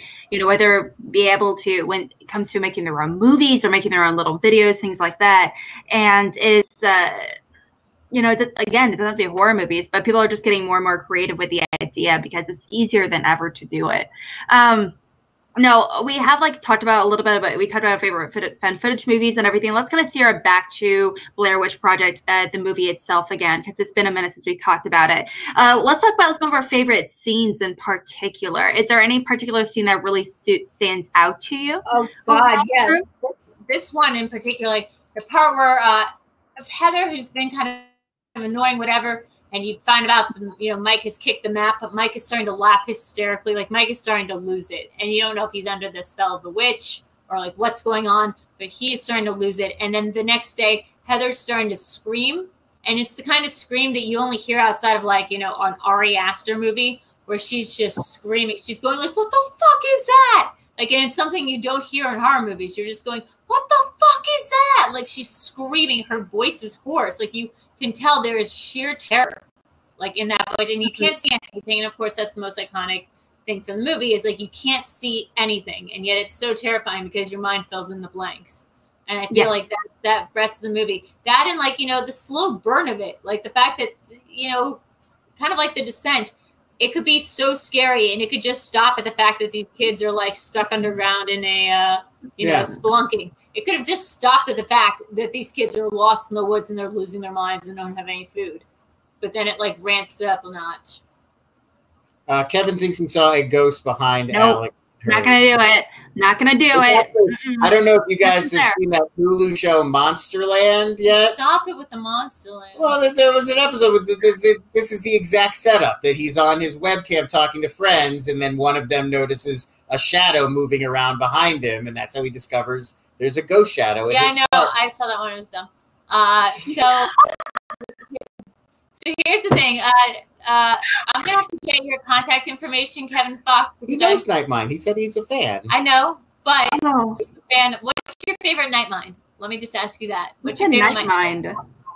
It's Drew's favorite YouTube channel where the guy explains all the weird videos that Drew doesn't want to watch. I do want to watch it. So she likes the guy explaining the videos instead of... I like watching those too. Instead of having to watch the whole thing and trying to figure it out and, like, committing yourself, this guy explains it to you in a very professorial way without giving away, like, too many clues, and then you're able to engage with the text and actually be involved. Let's see. Favorite Nightmind. It's a YouTube channel where a guy explains walks you through all these ARG videos that Drew's been talking about. So it's like, go ahead. I say one of my favorite YouTube channels that pretty much does that, where it just, like, I don't want to watch Jeepers Creepers, but I want to find a way to kind of get over my fear. So I'll watch this little 20-minute video explaining the franchise. So I like the YouTube channel Foundflix and Ryan Hollinger, I think his name is. But I like watching those two. Foundflix. I remember these guys. Yeah. Yeah, I really like them. The way they kind of talk about the movies is kind of funny to me. But he's it was from Foundflix that really turned me into, or was it Ryan Hollinger, where they kind of introduced me to the idea of the Poughkeepsie tapes, where it's like a serial killer. He's the one that created the found footage tapes, and it's there. And so it's terrifying. It's really good. Well, I think, sorry, we're having a little bit of an audio issue. I was asking Kevin if he wanted to get in with me on this ARG stuff because there's some great stuff. My father, this will tell me, this might be a little bit too personal, but I'll say it anyway because no one's donated and I want to get a little bit tipsy anyway. My father. Pour you a shot? Yeah, let's pour me a shot. Okay. My father sent me an email recently that said, my friend is starting an alternate reality game. It's supposed to be spooky and they're looking for characters. Would you like to join in? And I said, sure, that sounds fun. So I get an email from a guy going, what was it called? A dark ritual? Yeah, that sounds right. Yeah, something ritual, like a satanic ritual, something like that. He's like, we'll need 3 hours every day or 3 hours every week via Zoom. You're going to be participating as a character, but you're going to be creating a dark ritual. You will have to, I wish I could bring up the thing where it's like, you have to sign a waiver saying that you are comfortable with like, oh God, a lot of things. Yeah, like, they said it's not going to get like super disturbing. Like it's not going to get like you're being assaulted or you're being attacked, but it's going to get very like weird and unsettling and occult and satanic and creepy. And so I was like, hey, that sounds cool. I'm in. ARG jam. And then a week later, I go, I wonder why Dad signed me up for this. I went, Dad, are you doing this dark occult ritual thing? And he goes, yeah, I thought it'd be a fun way for us to bond. And I'm like, Dad, you're in an Ari Aster movie. You would want to tell me before I show up for that first thing. And your dad is just playing like a demon. Yeah, no, my dad's just playing an occult, like a Lovecraft occultist. Yeah. Now, on the one hand, I'm very, very flattered because my father is very cool and he would only know about the coolest things. On the other hand, fuck Hyman. So yeah, I don't know how I feel about any of this. That's terrifying. Slancha, I'm not sure if you're into this. We didn't. You want to do this, Alex, with us? I have no liquor on hand, so here's my. Getting through quarantine with no booze. I'm sorry, Lon. The reason's because we went through it already. Actually. Okay, so I want to. Okay, well, you know what? I'm gonna let this guy back on track, and for $20, how about that? $20 collectively, I will read the entirety of this batshit like email / I don't think you should do that. I don't think. Oh, you're right. Oh, you're right. You're right. You're right. You shouldn't read them all the stuff about that guy's game. Oh God, that's right. I shouldn't. No. Oh no. I mean, I think so far, I don't think we've crossed any borders. Oh no. We've just talked about the very basic premise, but I don't think you should read any of the materials. Can I read the stuff that's the trigger warnings? Because that's what's the upsetting. Yes, I think as long as it doesn't include specifics about what the nature of the actual game is going to be, because I feel like you might not want that. That's absolutely true. I just want people to know what my dad thinks is cool for. Take the drink and then do this. Okay, cheers. Skull. I think my dad's gonna have me like Paymond. Is it Payman or Pyman, by the way? I thought it was Pyman in the movie. But I could be wrong. I don't like it. You love it. No. No. Isn't that worth 25 more of your dollars, America? Don't you want to see more Fuck of this? this. The room does not exist. What do I know about that? This room does not exist was weird. That was something I feel like I knew about. I don't know this room does not exist. I feel like I definitely do know about this room does not exist. It sounds like this house has people in it, but it's not. That's why I know about it. This room does not exist is one of the ones that Nightmind did. It's it's a really creepy. Yeah, I figured. Yeah, this room. It's about a guy who is part of this he's part of the self-help group. Self-help group. Yeah, sort of. And oh no, this room does not exist. Is the one where they're all in the Matrix. It's really good. I can show you so many beautiful things, Kevin. What else is he saying? Nettlebrook. So many beautiful. Okay, wasn't ARG like Hellraiser? Okay, let's see. Got so many terrible Nettlebrook? things to show you. I know I sound like Hellraiser. Okay, let's see. What other ones do I really love? Oh my God, there's so many. Oh God, what was the one Daisy Brown and her monster? Yes, you love. Well, it's named after the monster, but the character was Daisy Brown. There was whatever the mushroom Poland one was. Oh my God, that one will blow your mind. There's obviously Don't Hug Me, I'm Scared. But that's not an ARG like the Nightmind does a video. There's Dad. There's Dad. There's Sonia. What was that Sonia one? The rich girl. Whoa. There's this one that apparently this is just a true thing. in London or off, like there's a concert festival that's an ARG that's like it's like a steampunk community thing that involves all these different layers and like scanning different tickets to find out different parts of the story. It's like basically Ren Fair, but like on crack and on ARG. And that's what I love. But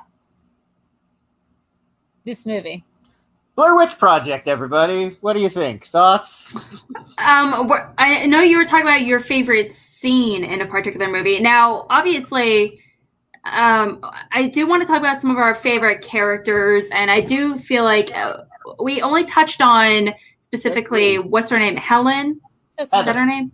Heather, Josh, and Mike. Heather. Yes, thank you. Okay, so obviously, we can talk about how the whole idea of the feminist angle and, a lot of those things. But I do want to take a minute to kind of talk about the male characters in this movie as well. Yes, now, obviously, yeah. So, I mean, obviously, from their perspective, it's just this like this bitch is just taking him out, and she's sabotaging this whole thing, and it's a really horrible situation. But I really kind of want to focus on in particular, they're the ones to crack, I feel like, a lot quicker than Heather. Lon, what did you think about this?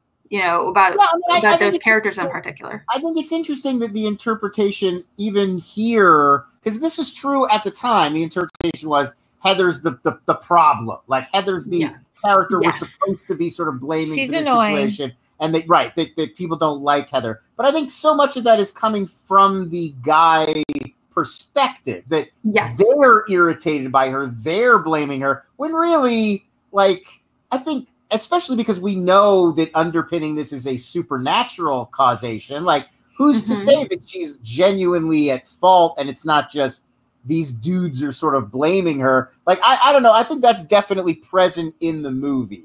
The idea that it might not be anyone's fault. I mean, certainly Mike is at fault for purposefully getting rid of the map. What a piece of shit. And she's at fault for maybe not planning the route a little more carefully or scouting the area herself. Although it would have been possible, as we find out. But I do think that we get away from the fact that, well, none of them are at fault, really, because they are being set upon by a creature. So, like, you wouldn't normally watch a horror movie. You might blame, like, don't run upstairs to get away from the killer, but you wouldn't blame them for being in their situation. It's a horror movie. Like, you're in a horror movie. Run. Okay, guess what? What? Me and my dad are going to be doing the playtest together. Yikes. Of course. When did you find out? I think, watching this movie, which was really, like you said, it feels very weird sometimes to watch horror movies and be like, obviously, no, you don't do that. Don't be an idiot. You leave at your first opportunity. Just go, like, hide or something. Hide, be efficient. Don't go upstairs. Do not hide in a shed with all the weapons, things like that. However, when you're watching this movie, there isn't really any moment where, like, oh, I would totally do this. I would be totally better than these guys in this situation. I'm a smart person, obviously, because no matter what they do, as far as like leaving this potential alternate reality situation, is they can't leave. They're whether it's for supernatural reasons or not, they just can't leave this one particular area, no matter which direction they walk in or anything. And so it was very hard to be like, these people are stupid. Yeah, but I can get frustrated with them, but I never. What was also interesting, I think, was like and I hate to put like this 2020 like woke lens on it, but the way that it became all about her fault. And the way the guys kind of made it about her fault. And Mike, who had this anger issue clearly and was the last one to be invited, and the one who lost the map, like, has so much anger towards her. And like there's parts of it where she's just breaking. She's going, please, I just can't get yelled at anymore. I'm at the end of my ropes. And it's like, and you can see why it's happening because they're at the end of their ropes. But you're like, in another situation, this would have even turned out even worse. Like, they would have assaulted her. They would have done something terrible to her. Like, it really becomes a threat of a danger, not just of the Blair Witch, not just being lost, but the danger of these two men turning on her.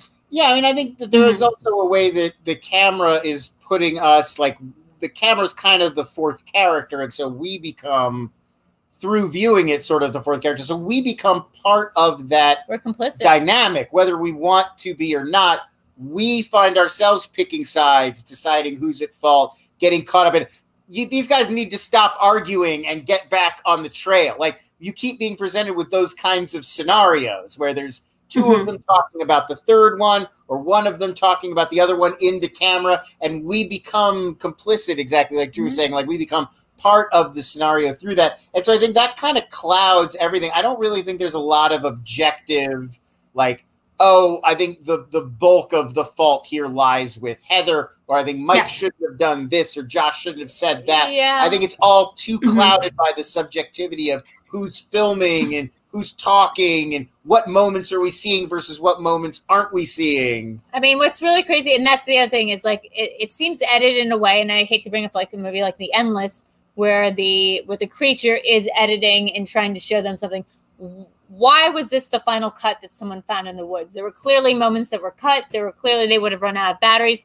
Why was this the finished product that the Blair Witch or whoever? I mean, I think, Kevin can obviously speak to some of this, but I think it's presented on one level as this is just what they shot. Like, this is literally when they hit the button to record or took their finger off the record button. Yeah. This is the record, and it has not been doctored. So I think there is a level on which you're about, like, you're not wrong. Yeah. That there are moments that are edited, and it is clearly sort of, there was another layer to it. And of course we know that practically from the fact that it's a movie, but I think you could view it either way, which makes it interesting. There's a tension there of, like, you could view this in the way the fictional version of, like, literally somebody found their camera and took the tape out and put it in and you're watching it. There is... What did somebody who added the credits in the beginning and who added the text? And did those people change anything? Yeah. I mean, that's the thing. It's like when the credits rolled, who found the footage? Who decided to market this? Who decides? Yeah. Right. Yeah. I think that's really What's something I think is interesting about this movie is that this movie only took like a few weeks to shoot, in theory. But the thing is, the editing behind this movie, it took like 8 or 9 months. So almost a year as far as the editing process behind this movie. So the hard part when it comes to found footage, the most, just like in any movie, you can argue that editing is the most important aspect of a movie, because if you edit it the wrong way, the entire tone of the movie can shift. You can remove plot holes. You can enter them. Yeah, there's so many really great things. There can be a lot of really great movies that are so badly edited where it just ruins the movie. And if you have a really great movie that is edited really well, you don't realize it. And so, with a found footage movie like this, it's very surprising how natural it really comes across, if that makes sense. Especially compared to a lot of found footage now. What I noticed is something that it was a very subtle thing, but like I noticed it as being a very important thing, which is when Heather freaks out and she starts screaming, she screams and the mic doesn't blow. Like, she's not blowing out the mic. And it's a very subtle thing, but it's like in a real camera, you would blow out the mic. She's screaming, Mike! She's screaming. I can't even do it. I could try to do it, but people might get mad. Mike! Like she's doing like that, and that would usually blow out a mic. Now, they clearly had high-tech equipment. It's not like Texas Chainsaw Massacre, where like it's like terrible audio. The audio on this was great, much like Scare Me, a movie I know we have conflicting feelings about. No, we didn't. Great sound design. Great sound design is what I'll say about that. And that's all. And that's all. And I'm just really curious about like the experience that they had to go through to feel this amount of strain, this amount of pressure. I do think you're on some level, like, they are actors. Like, are they? Were they? Yes, like, the part of it is acting. This is not pure amateur hour. They just threw them in the woods and terrified them. Like, I feel like they did, but they are like that. It's like when people like it's not to say that Kubrick was not cruel to Shelley Duvall on the set of The Shining. Awful. That questionably was, but I think that sometimes people take that away from the fact that she's also a brilliant actress. Like, that is still acting. Mike was actually a really good sound guy. Is a perfect note. Right, but like they are, like I don't want to totally take away the performances that these three give, which is solid, and they always knew they were in a movie. They were never. Nobody really was chasing them through the woods with an axe. No, disagree. We read that interview yesterday. They knew they were in a movie. They didn't know if they were going to be fucking murdered by these. But that's what Heather said. Like the first day, she's like, "When I went out into the woods with these guys, I didn't know what they were really planning." And imagine being a woman. Day 5. Imagine being a woman. And yeah, day 5, day 8. You haven't had anything to eat or whatever. Being a woman with these two guys, I would not feel safe. I'm not. I don't think to discount what you're saying. Like that's definitely an element there. But I would hesitate. Well, I would hesitate to say the entire performance is just the directors being clever about scaring people and not acting. They all had They were like she knew she was in a movie yelling, right, and being scared. After 8 days with no food, though, do you think that was acting? Yes. It's still like in Titanic, they are blasting Leo and Kate with cold water for days. But they're still acting. I just think that the stuff that comes off as super real, like the fights, which are 90% of this movie, are real fights. I don't think that's fair. It's not a documentary. Look at how we're fighting, and we're not even lost in the woods yet. You guys are lost in the woods. I'm not, just to clarify. I do think that there is something to be said about, like I said, these are very genuine performances. They were obviously put under a lot of strain. There was a lot of moments that felt so genuine, especially the moments in the tents. But there are some moments where, I'm like, you're acting really, really good, but you're still acting. It just comes down to it. They were trained actors put under so much stress and everything. Can't imagine.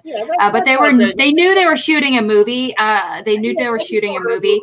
Plus, we also don't know.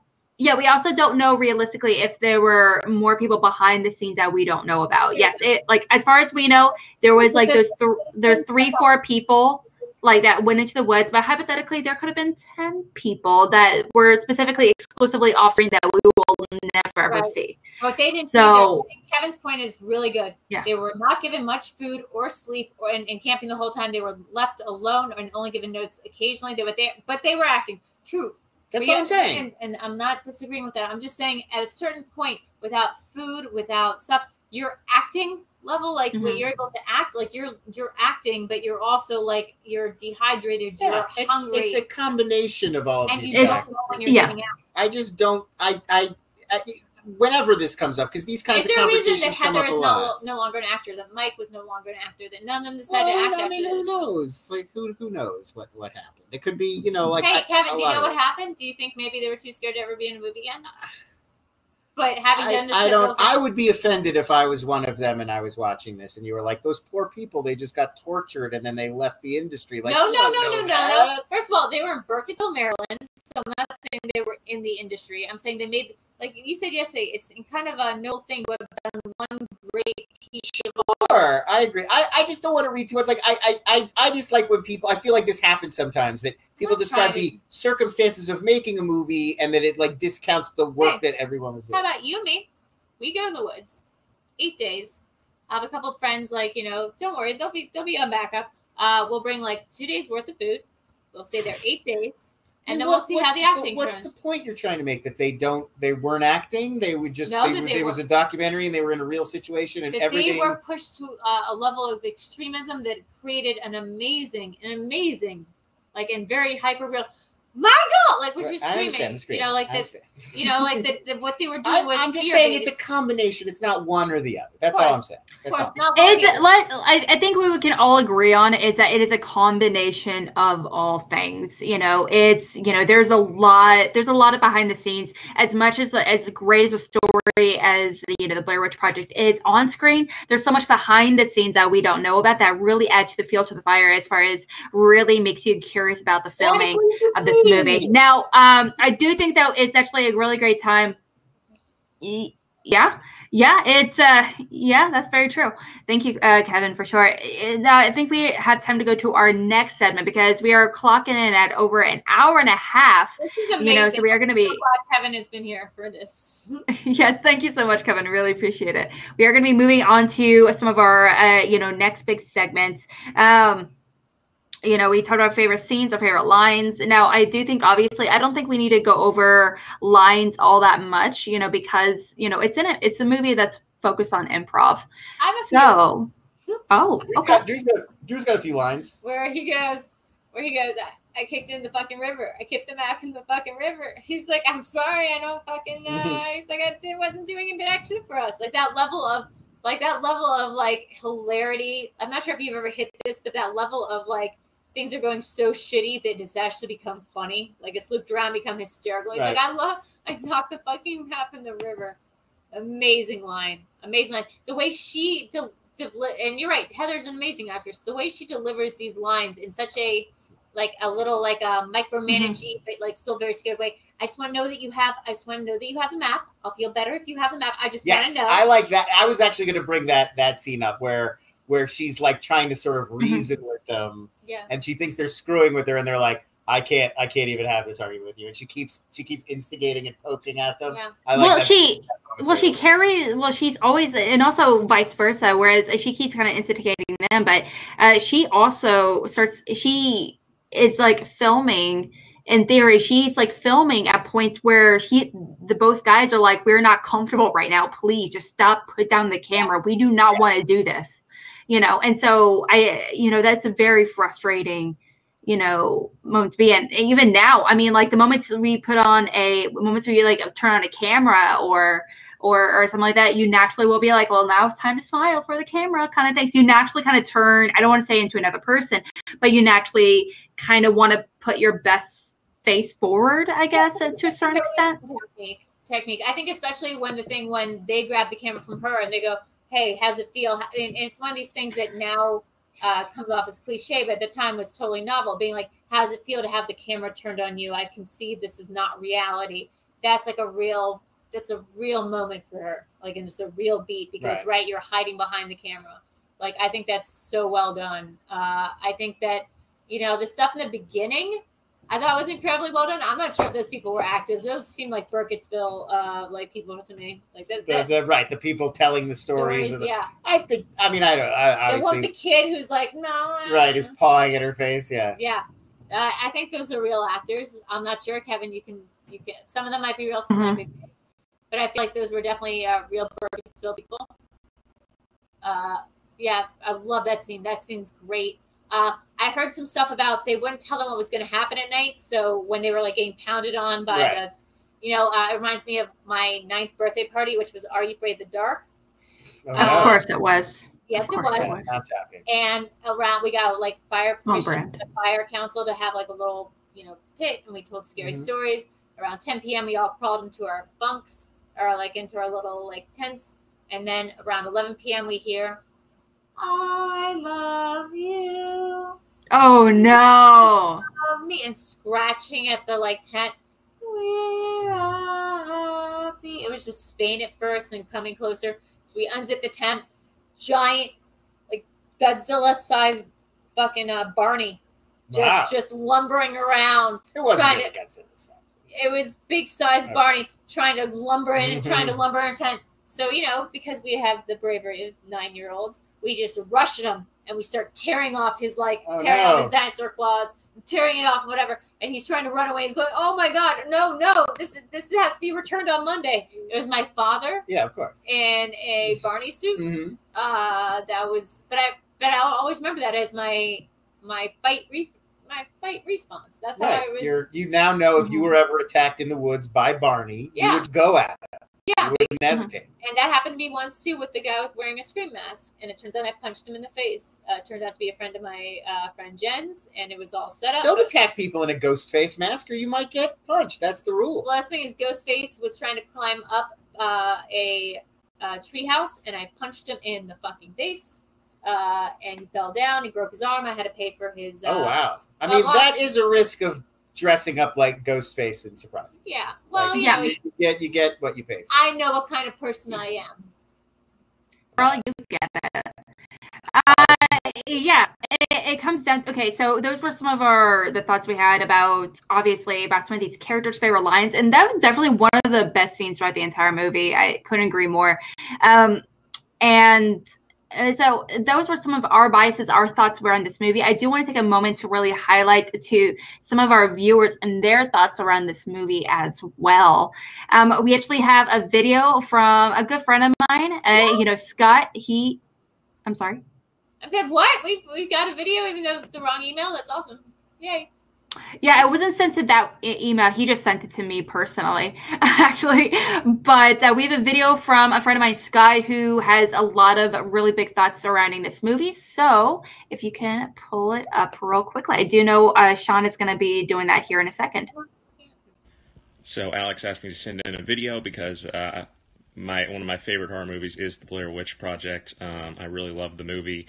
It kind of just makes me scared to even be doing this sort of video thing like they do in the movie. But I find it a really effective horror movie. I find it really scary because for the main reason why is because of the fear of the unseen, right? For me, at least, a lot of what fear and scaring in horror movies is not necessarily about what actually is waiting around the corner for us, but what we think is waiting around the corner for us. Oftentimes our imagination can dream up something that is worse than what is actually waiting for us, whatever creature is there around the corner. And that's what the Blair Witch Project is all about, because you never see the Blair Witch, obviously. And so as a result, I think your imagination is left to run wild, and the image you create in your head is probably something very, very scary, because all you have is the characters' reactions to go off of, and obviously they are very scared about the second half of the movie particularly. I love the realistic feel of it. I love the way that this sort of invented the found footage genre. I just find stuff that is realistic a lot more scary than your average ghost goblin movie that relies more on the supernatural. And obviously that ending, I think, is phenomenal. That final shot is one of the scariest things you'll see in the film, and there are just a lot of formal tricks throughout the entire movie that I think make it something that holds up today, not just as a film that is influential, but as a film that is actually incredibly well done and effective, and probably never bettered still in the found footage genre. So yeah, I love the movie. I think Scott, again, a good friend of mine, he loves horror movies. He really loves the idea of found footage movies in particular, but like a lot of genres, sometimes they don't always live up to the expectation. But this movie in particular, he did mention was his favorite. So thank you so much to him for putting that together and sending it to me. We also had we had a comment from a really awesome viewer fan. His name is Vernon. He said he mentioned on Twitter earlier today, this is a very pivotal film in cinema. I love this movie as it was a getaway to the new generation of movies, interactions of the internet, and so much more. I couldn't put it better myself, honestly, Vernon, for sure. This movie, it did a lot for cinema. It kind of really created a new genre of films, inspired a new generation of filmmakers. Obviously, a lot of people like Scott, were very young, seeing that movie for the first time, growing up with this kind of found footage as an option. It comes to making their introduction to film is really great. It's really awesome to really kind of see that really kind of put into action overall. Yeah. Lon, now overall, we kind of talked about our biases, our favorite moments, favorite characters, and everything. I want to know, what is your biggest thought? What is your thesis behind this movie? Your biggest, boldest thought surrounding Blair Witch Project? I mean, I feel like in some ways it's a fun movie to revisit just as a movie, and I still think it is pretty effective, especially if you haven't ever seen it before. But I also feel like this is kind of a movie that could never happen again. I will never have the same experience with a new movie that I had with this movie, if only because even independent films, even smaller films, you hear about them. This movie was at Sundance, but most people didn't hear about it until that summer when it opened theatrically. I did, because I was working at Premiere Magazine, and people who followed that stuff were. But for a mainstream audience, this movie came out in the summer out of nowhere, and it was, hey, here's this found footage thing, Blair Witch, and you went in new and fresh. And now the internet and film Twitter and the news cycle being what it is, everybody would know going in, here's what this is, it's fake, These are actors. It's found footage, whatever. And I don't think you'd ever be able to truly replicate the experience of giving yourself over to an experience like Blair Witch, not knowing exactly what you're in for, and having that process of discovery as you watch and figuring out, oh, this is entirely faked. All of these things were set up. They're not really, you know, lost in these woods. It's just a camera crew or whatever. So yeah, I almost feel like it's interesting kind of as a historical document at this point as well, of like this other era in independent cinema when you could pull off a hoax like this. I think you're right on the money there. I do think it is a perfect example. It's probably one of the most perfect examples of a time capsule film. This movie could not have been done any earlier or later as successfully as it was circa 1999. And you know, the way it hit audiences, the internet was first coming together with you know, viral marketing, you know, IMDb, you know, things like that. You know, they really put it to perfect use. You know, with the marketing, the whole thing with you know, with the missing people and everything. You know, it was, to me, it is like the perfect example of a time capsule kind of film overall.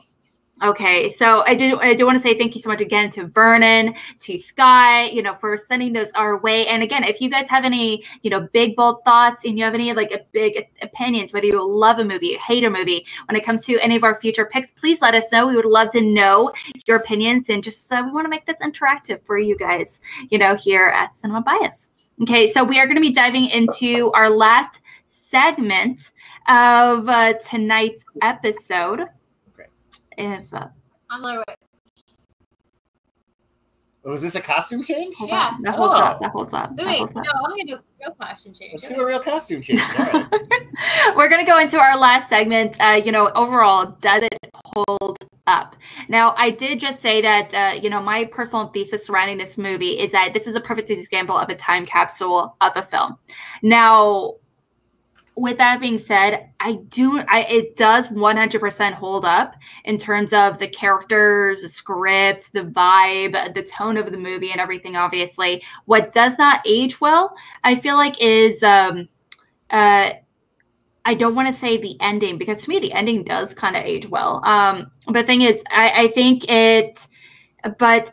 Like Drew was saying, you know, with like Woke 2020 and all that good stuff, you know, like the whole idea of this woman going into a forest with two guys she barely knows and they're lost, you know, it definitely would be on the forefront of everyone's mind nowadays. And so that would probably be the only thing that doesn't age well in theory, because they would probably like change it to be like a 5-person group where there's like more female characters or something, instead of like the 3-person troop, just so they can, you know, put the idea of sexual assault, you know, away, you know, because as if we wouldn't want it to distract from the potential true terror of the witch or suspended in reality or whatever it might be. So that is my idea of, you know, whether it does hold up. But I do think like 99.9, it does hold up. Lon? Yeah, I mean, I think it holds up really well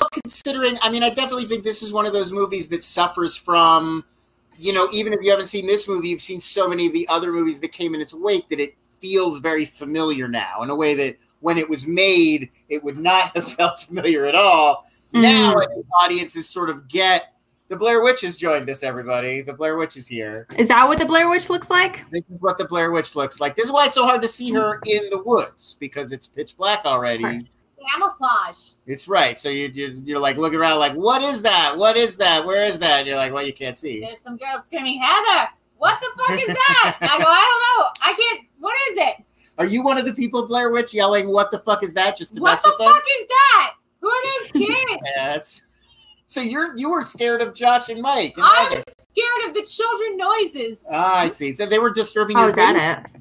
No. I mean, children scare me. So, but whose baby was that? I don't know. Oh, there's also a baby lost in the woods? I can. Apparently from the circa 1940s, there were like 10 kids that died in like the span of a few years. Well, they made in Burnsville. one got murdered while the other faced the wall. Can I just But use this as my it was platform? mentioned even more so in the sequel. But. Is that a hashtag? Not all witches. I know that we've gotten some bad reputations in some movies, but not all witches want your stupid children. Your children are dumb. They yell a lot. It's really hard to separate them from the pack. We don't want your kids, okay? So if you hear your kids, if they're in the woods somewhere, go get them. They're crazy. They creep us out. We don't want to have to keep feeding them.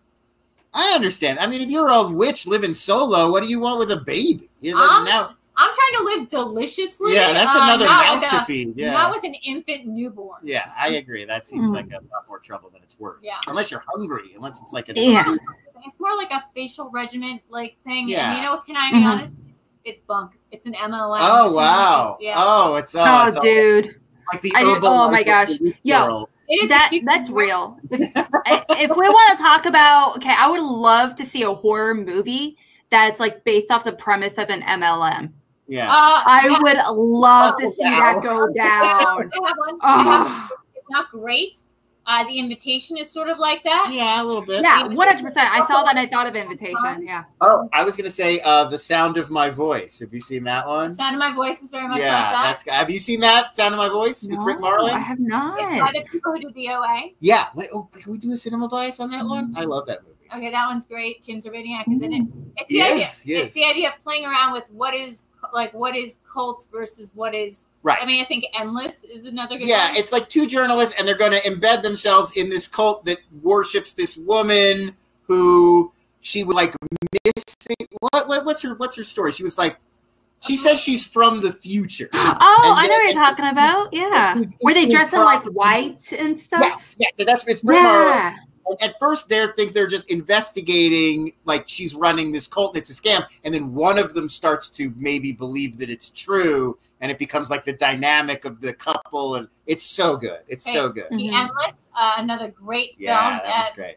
That's a great companion piece to other ones, but it's about the idea of what's the difference really between a cult, an MLM, and something that actually is very dangerous, like the Lovecraftian idea. Yeah. And it's The Sound of My Voice. Yeah, The Sound of My Voice is the Britt Marlin. Right. What's the one about the guy who thinks he's schizophrenic, or he's schizophrenic, but his best friend is. We've talked about this earlier. He's crazy, but his friend is like, "I'll give it in your hands." Oh, right, with the monsters. Yeah. Yeah, I'll look that up. They're talking to you or something, because that one listens to a lot of MLM too. Yeah. I would say the Alexandra Daria feature. What was that called? Not horrible movie. What was it called? Is it the one We Summon the Darkness? We Summon the Darkness has a little bit of that. So yeah. There's a lot of great ways that we can be talking about cults these days, especially because cults are, whether we call them that or not, they're a lot of what's going on in America right now. They look like people. They look like people. That's the one. They look like people. It's a 2015 horror film, and it's about a guy who he's convinced that like there are an old friend. Yeah, and he comes back and he visits his old friend, and he's convinced that like there are monsters posing as people everywhere. They're like pod people taking over people's bodies, and his friend is like, "No, man, you have a history of mental illness, and you're off your meds. You just need to get back on your meds." And the whole movie like doesn't let you know, like, is this just this guy is having a crazy episode, or because we're only seeing from his perspective, and there are monsters like. The Sacrament, another great one, which is basically reimagining the Jim Jones massacre, but from the perspective of two guys from Vice magazine. Right, like they're like there to cover it. Yeah.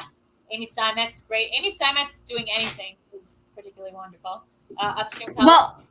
Well, Drew, we kind of mentioned real quickly. We talked about also this movie actually kind of spawned, at least in its movies, it kind of almost like a cult, inspired kind of group thing. Now we kind of talked about Lon's. We kind of talked about Lon's, thesis about this movie. Lon talked about how this movie really. It was like it's one of the why is it it's such a really great ageless film. I talked about how this movie in particular is, to me, it's one of the best examples of a time capsule film that couldn't have come out any earlier or any later of a film, and it's a great example of it. But I want to know, what's your biggest, boldest thought surrounding this movie? I think the biggest boldest thought about this movie was I watched it as a double feature of Eyes Wide Shut, and then I And I was right at that perfect age. I had just started high school, and I was like, what the hell are movies? This movie, like between Eyes Wide Shut, Kubrick's last film, very like every shot was like, just detailed out to the fun, it was just very Kubrick, to this movie that was all handheld footage. I got nauseous. I had to leave the theater like 3 times because I was about to throw up from sitting in the front row of the shaky cam thing.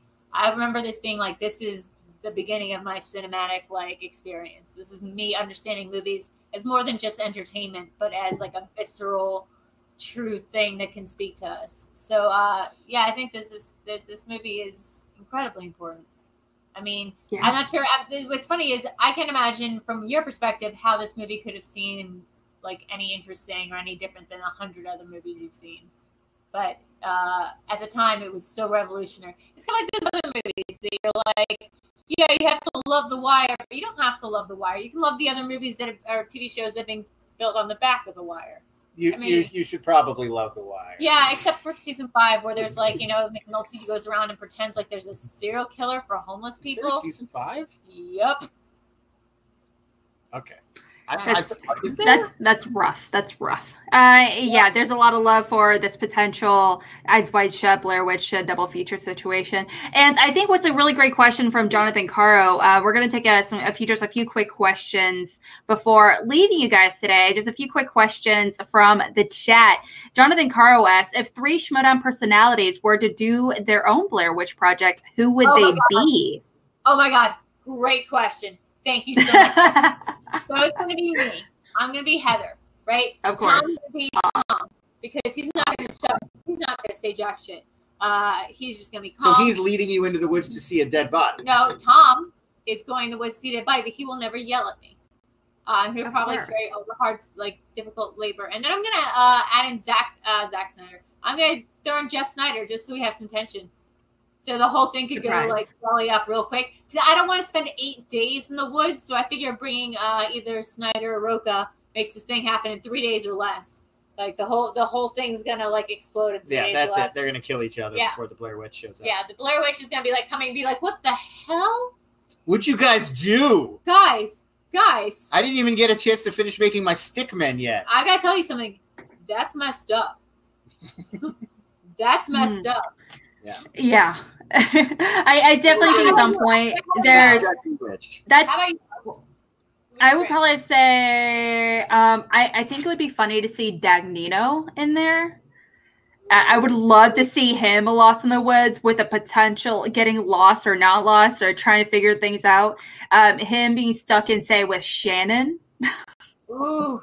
Can you imagine that? And heck, let's throw in the other person, Kaiser. Let's just do it like a 3-manager situation. That'd be hilarious. Now yours is all about the horror aspects. Mine is just like, it's just pure comedy gold. Yeah. Changing my mind to survivor skills, Nerd Chronic, Tom, me. And I'm the one who's hysterical.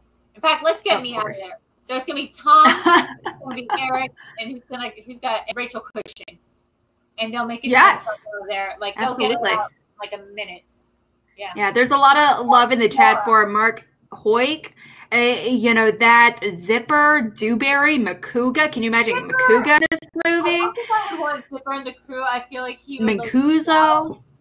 Makuga.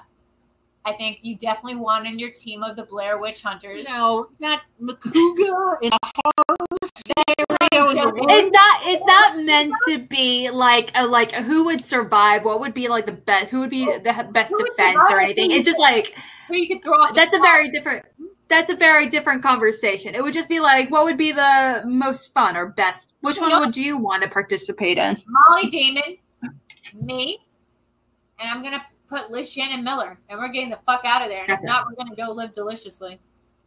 Yeah, deliciously? Joining the Blair Witch. Yeah, I'm sorry. I'm not sure exactly what the parameters here. We will be joining the Blair Witch. Yeah, you're just finding that cabin and moving in yourself. Live deliciously. I respect that. And Mara, and we're gonna just be eating butter. Come find us if you dare. We are not expecting you, nor do we particularly want your presence. Not if you're a man. I'm into that. Yeah, again, thanks. So, if you have any more questions, we are going to call it quits in just a few minutes. We're clocking in just under 2 hours. So, if you have any questions, comments, or anything along those lines, please let us know before we kind of wrap things up over here.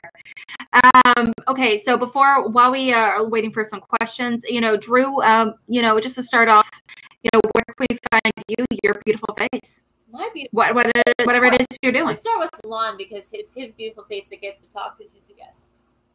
Okay, Lon, if you want to get in here, there you go. Yeah, Lon, where can we find your beautiful face and Taco's beautiful face?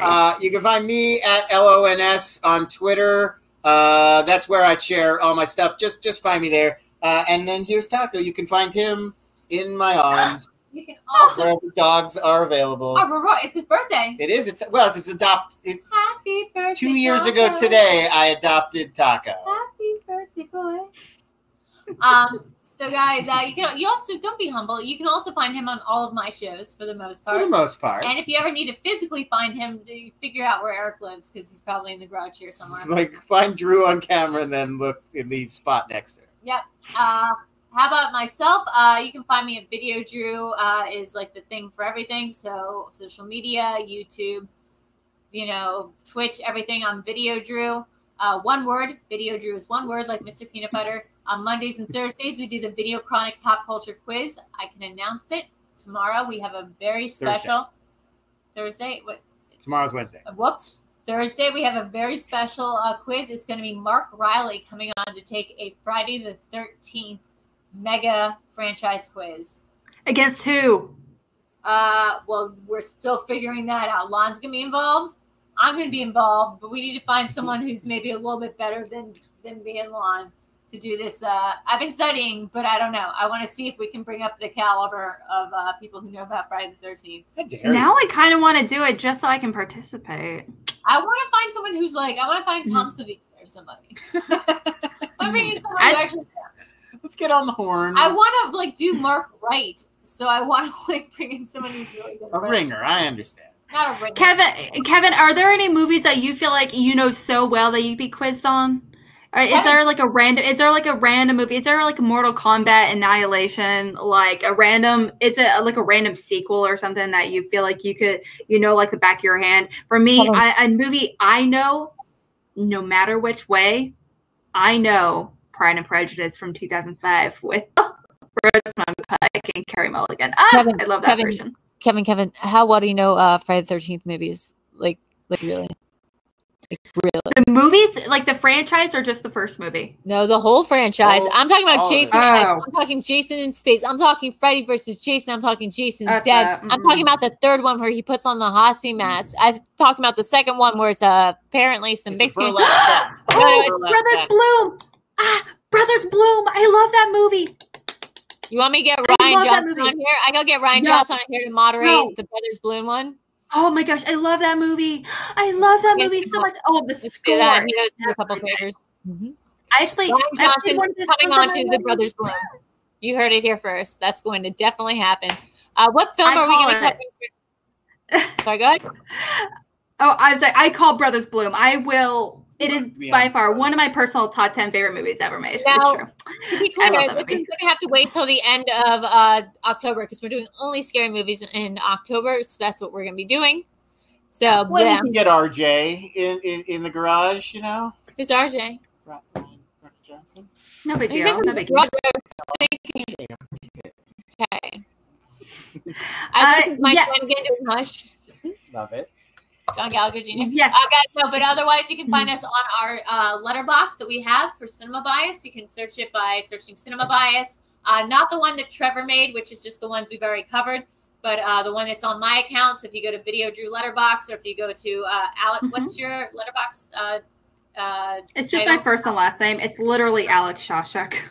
Alex Shawshank. She also has a list of Cinema Bias movies that one or both of us haven't seen. So you can come on.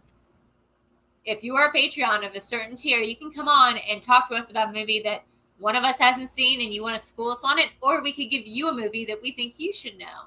There's a ton of them. Otherwise, please, every time we're going to start trying to announce these things earlier so you have time to come in and make a video and talk to us about why these movies are important to you. We're really talking about movies that, for all intents and purposes, we should have seen by now. Yeah, I said porpoises.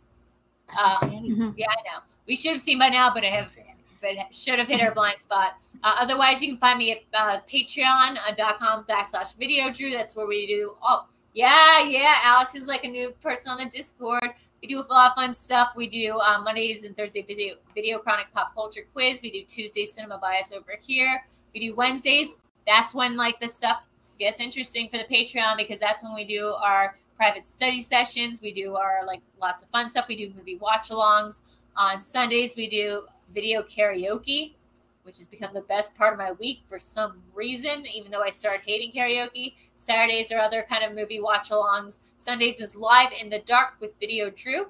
That is a show which apparently now have QVC, where I sell stuff. As of this week, yeah. As of this week, I sell stuff on it, and it's all in kayfabe. So I'm going to be just Video Drew. And that's hosted by me and Danny, my co-host. We're gonna have you back on real soon, Alex, for some more Crow Wars. And that's at 9 p.m. Otherwise, check me out. Cash me outside. I'll be doing a lot more. You can find me on a handful of places, like mentioned, Letterboxd. You can also find me on Twitter at @real_AlexMike. You can also find me with the Call to Action podcast. I have a show called Schmobates, where if I can find it on here, that'd be great. It's called participate with one called Call to Action, where we talk about a lot of things when it comes to Schmodown, and my show in particular is called Schmobates, where we debate all things Schmodown. Tomorrow's going to be a quirky Mercs themed episode. We have Mara Kanopik debating, a nationally ranked debater is going to be coming on, so that's going to be pretty fun. She is literally a nationally ranked debater. So, yeah. Is the ghost judge Kevin Smith? You don't have to tell me, but I'm scared. I'm so excited. Why don't you see? Look at what Kevin's saying about Brothers Bloom. It's my favorite. It's best. The best movie ever made. And then also, that's a bold statement, but that is wonderful. I love that movie so much. Adrian Brody, Mark Ruffalo. Kevin looks like he's coming on the show to show us a scary movie or two. So that sounds awesome. That would be pretty awesome. I'm really excited to Kevin. Yes, thank you so much for hopping on with us, Kevin. We really, really appreciate it. If you have any, like I said, we want to know your biggest, boldest thoughts. Feel free to shoot us an email. It should be in the description box below at cinemabiaspod@gmail.com. So definitely shoot us a little paragraph there, a sentence, a statement, whatever it may be, a video. It's all good, pictures. And yeah, we would love to get your input on some of our movies. Next week, next Tuesday, we have an amazing guest. Oh my gosh. Amazing. Drew, who are we having on next week? Okay, so guys. Last name. Favorite type of thing in a garment that you use to clasp. Oh, I know. Yeah, it's gonna be Eric Zipper from the Dungeon. Yes! He's done some really cool stuff this season. And me and Eric share the exact same taste in movies. So like Being John Malkovich, #1. He did beat me in that Being John Malkovich contest. However, I will say that in our first conversations with Alex, he goes, "What movies have you seen? Have you done Being John Malkovich yet?" And we had to tell him, unfortunately, yes. And he goes, "Well, what about Videodrome?" And I went, "Yeah, that was the first one we did." So we have to find a movie that either Alex or I haven't seen, but it's going to be awesome. It's going to be awesome because Eric is dope and he's going to scare Alex. And it's going to be funny. So, yeah, guys, that's something available to Patreons and to people involved with the Schmodown, people involved in just the magic world of cool people on the internet. Mm-hmm. So why don't you sign us off, Gracie? Say goodnight. Sign us off, Gracie. Yeah. You have to say this. You have to say the thing. Wear a mask. Good night, Gracie. Say good night, Gracie. Wear a mask and say good night, Gracie. Okay, hold on. I also have to do this. Say